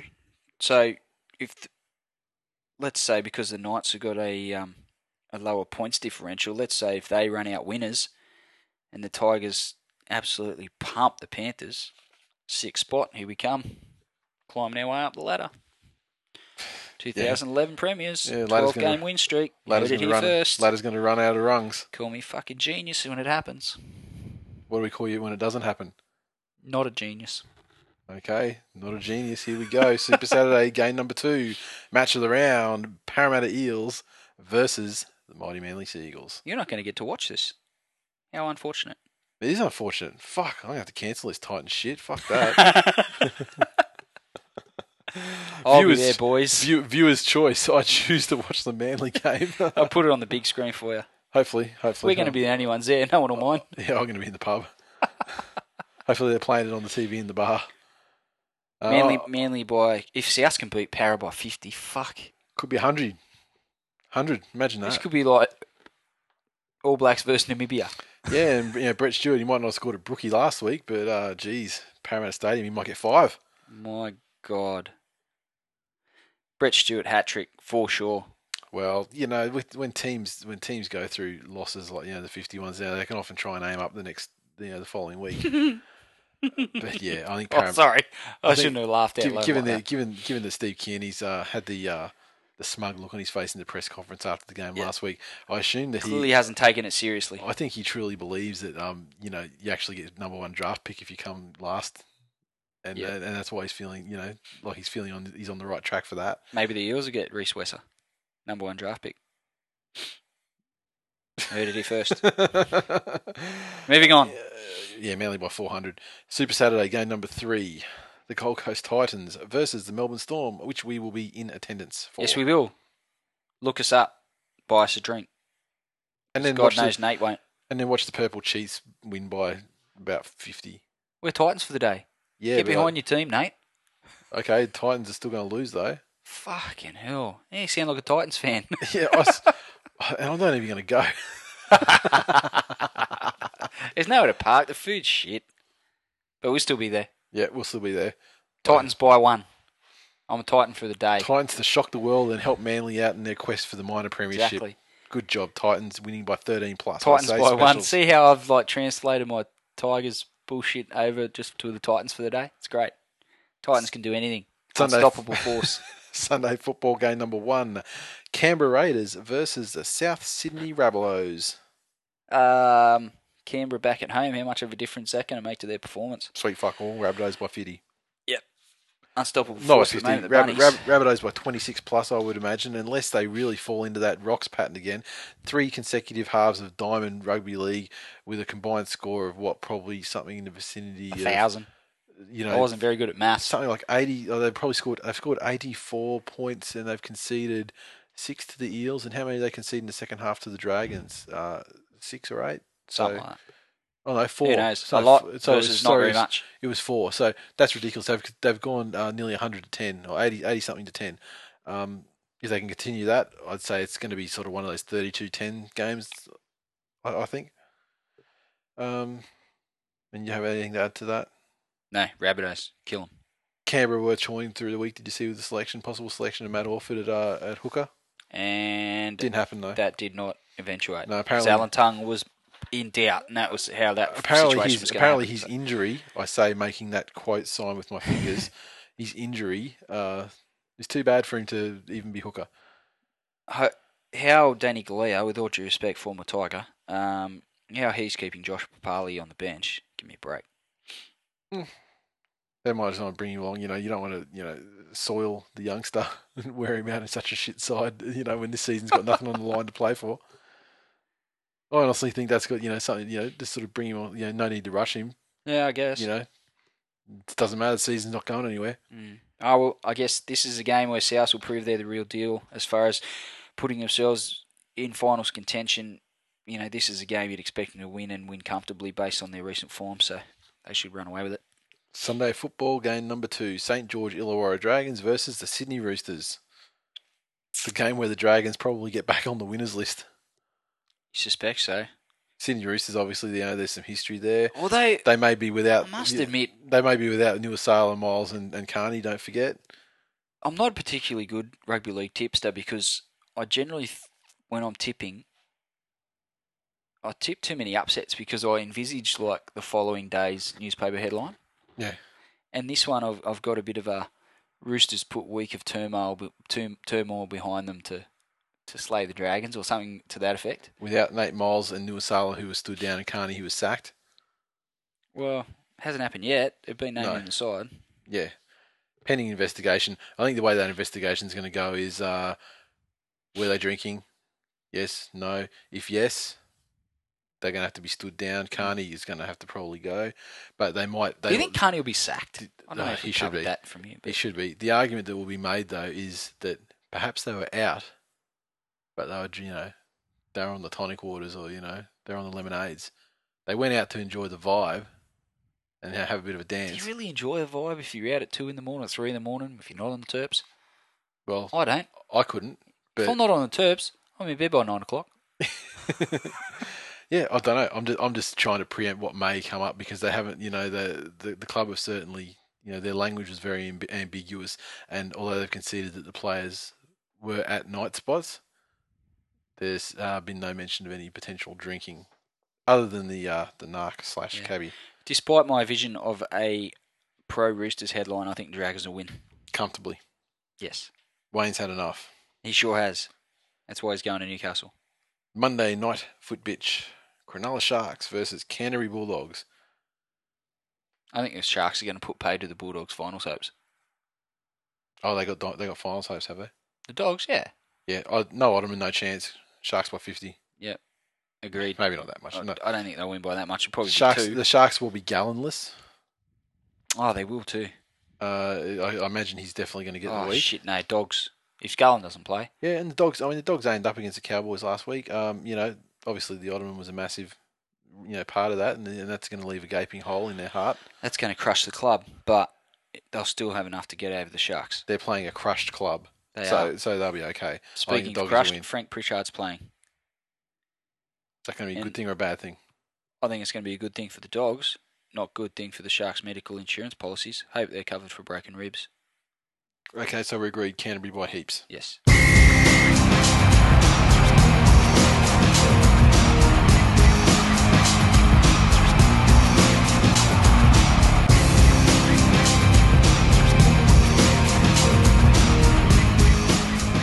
Once again, it is time for the mailbox. This week we have one entry from Garbs 1985.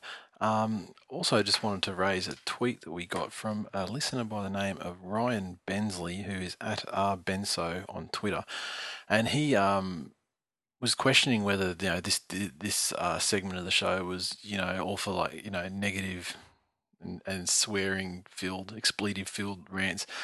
Not the case at all.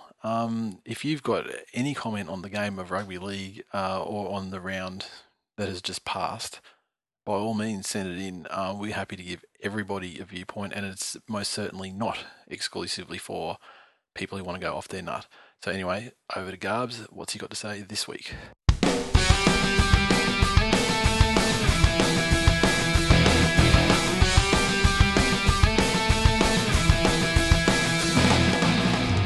David Mead's try.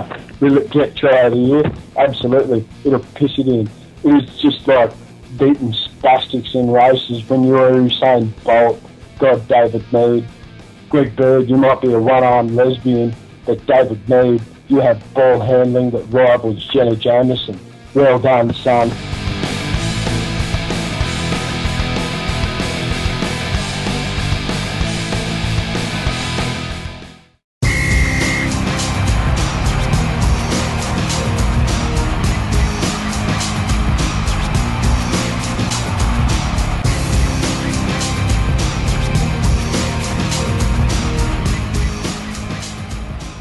And that is full time for episode number 60. As always, you can interact with us on Twitter, so follow at TWiL League, and when we remember, we'll let you know what the match-specific hashtags to use are as well. On Facebook, crashed through 755 likes. Is that what the latest count was that you saw? So we may still make our lofty goal of 800 by the end of the season. iTunes, keep the reviews coming. Once again, we are one of the most reviewed shows in the sports category on iTunes. In fact, in any category. Awesome work. And we had a couple of new reviews come through this week. The first one was a 5-star review. Gotta love those. From Knights Win in a Lin 2011. What the fuck does that even mean? I don't know. I mean, my pronunciation could have been all fucked up, but who knows? A very PC and unbiased view of league. Not. Awesome show. Go Knights. We've got one here from Darth Durden. So he's a fan of Star Wars / Fight Club. Yes. More lols to be had than at Souths. 5 stars. Do they have a good knowledge of the game? Check. Have a love for the game? Check. Equal discussion for all teams? Check. Makes a mockery of your fucking assertion that the Manly summaries go longer. Understand and applaud humour? Check. Create the greatest player nicknames? Check. Communicate with their listeners? Check. All in all, a great listen every Thursday, wrapping up the week that was and discussing the weekend of games ahead. Go Easts. Do yourselves a favour. Ian Molly Meldrum. We even had Until the last two lines. They even used a quote from Molly Meldrum. And finally, the spirit of NRL. 5 stars from Trek West. Legend. And I think he is going to be coming along to the Burger Challenge on Sunday. Is he? I was messaging him on Twitter today. I think he's going to try and get down. Excellent. From the mountainous region of Toowoomba. I look forward to slapping him in the back of the head. This is the perfect audio companion to your season of rugby league. Nate and Glenn encapsulate the often biased, always over-opinionated and straight up and down attitude that all rugby league fans have in their news and reviews. Their previews are very rarely an accurate guide to tipping, though it's often fun to listen to them after the games in question have been played. They aren't afraid to tell backhanded compliment, that, isn't it? Backhanded, just straight backhanded to the head. They aren't afraid to tell it how it is at any time, and the uncensored nature of the show allows both listeners and hosts alike to tell us how they really feel at anyone's expense. They welcome feedback, even if it's abusive. You could gain legend status very quickly for the wrong reasons and wake up laughing the next day. Fans of the show gravitate to each other on social networks, in bars before games, even at school. This Week in League is not just a podcast, it's more than that. It's a thriving community of rugby league lovers from all walks of life. Why haven't we met you yet? That is the best fucking review we've ever had. I agree. That's fucking magnificent. It's fucking sensational. I love it. If I read that about someone else and didn't know us and realise how much of a load of shit that was in reference to us, because none of it's true. Yeah. Fuck, I'd listen. You download the lot of them and just basically just grab some canned food and lock yourself in a room. I was going to say I'd lock myself with an iPod in a room, make a fort out of sheets and pillows. And just listen to This Week in League in my undies. Smothered in honey. Exactly. Well, once again, here we go. Smothered in honey. Surrounded by highlight reels of Sonny Bill Williams and Rennie Matua. Dan Carter. Just this love for rugby union players. It's got to stop. God, they're the enemy. Website. Become a member of the mighty TWiL Nation by signing up at thisweekinleague.com. Bam. ESL tipping. We got the results through from OzTips this week. They didn't shut the shit down when I was trying to look at it. So, number 1, we got a new number 1. Rich to Tipstar has taken the lead. Well, it's tied for the lead with the other one. Rich to Tipstar up 1 place, the other one down 1 place. I assume alphabetically because they're on the same amount of points. How'd I go last week? Warrior Bunny, we'll get to you. Warrior Bunny, he's gone up a place. 5 points behind the leaders. That's 5 games behind the leaders. Tiger Benji, down 1 place. And he is 4 points further back, so he's 9 points off the lead. I'm a couple of games back in 5th, no change from last week. You're in 7th, no change. Fuck. 14 games behind me. Remember when you were pissing the ESL in? Like you were leading. What have I done? What's happened to me, Nathan? I don't know. What have you become? What have you become? Abject failure is what I've become. Anyway. NRL tipping. Speaking of abject failures. No change at the top of the table. Fabsy on top. 8 games ahead of Freak 09, who is a further 1 game ahead of Bobby Bronco. She's 2 games ahead of S Jack V, who's 5 games ahead of me. Yes, that's right. I'm in 5th position, but I'm 16 games off the fucking lead. So that's amazing. 2 perfect rounds away. Fucking no chance. Fabsy's got this in the bag. She's a full round ahead of 2nd place. There's no way she can lose this with that. She could forget to put her tips in and still win this easily. And she probably will. She probably will, just to prove it can be done. You're in 36th. No change. Or maybe you're up 1. I can't remember. Who cares? You hover around that 36, no 37. Cares. I don't care. Punt Club last week. We love Punt Club. Punt Club love us, but we don't. You know who doesn't love us? The punting gods. And some would say the boys at Punt Club are punting gods. And if that is true, well, fuck them. Because they don't love us at all. Well, look, our punts would go a lot further if you weren't putting them on bullshit like 13 plus Tigers and Chris Lawrence first try scorers. I mean, we had this discussion before we recorded tonight. Like, I'm the type of person I think, oh fuck, if I put that money on the bet, what could I buy with it? I've lost that money now. What could I buy? And you're the type of person that goes, look at what if we win, look at what we'll get. Yeah. Neither strategy's working for us at the definitely moment. not. But I mean, sometimes I can nurse a multi into Monday Night Football, but usually yours is gone Friday night. We did speak about the rather unfortunate bet that Mr. Wars had on the Para South game where he put $80 on Para to win. It was on the halftime full time split. I think it was South leading halftime, Parramatta to win overall. Okay. He put $80 on paying. I think it was paying $2.35. I have a little confession to make.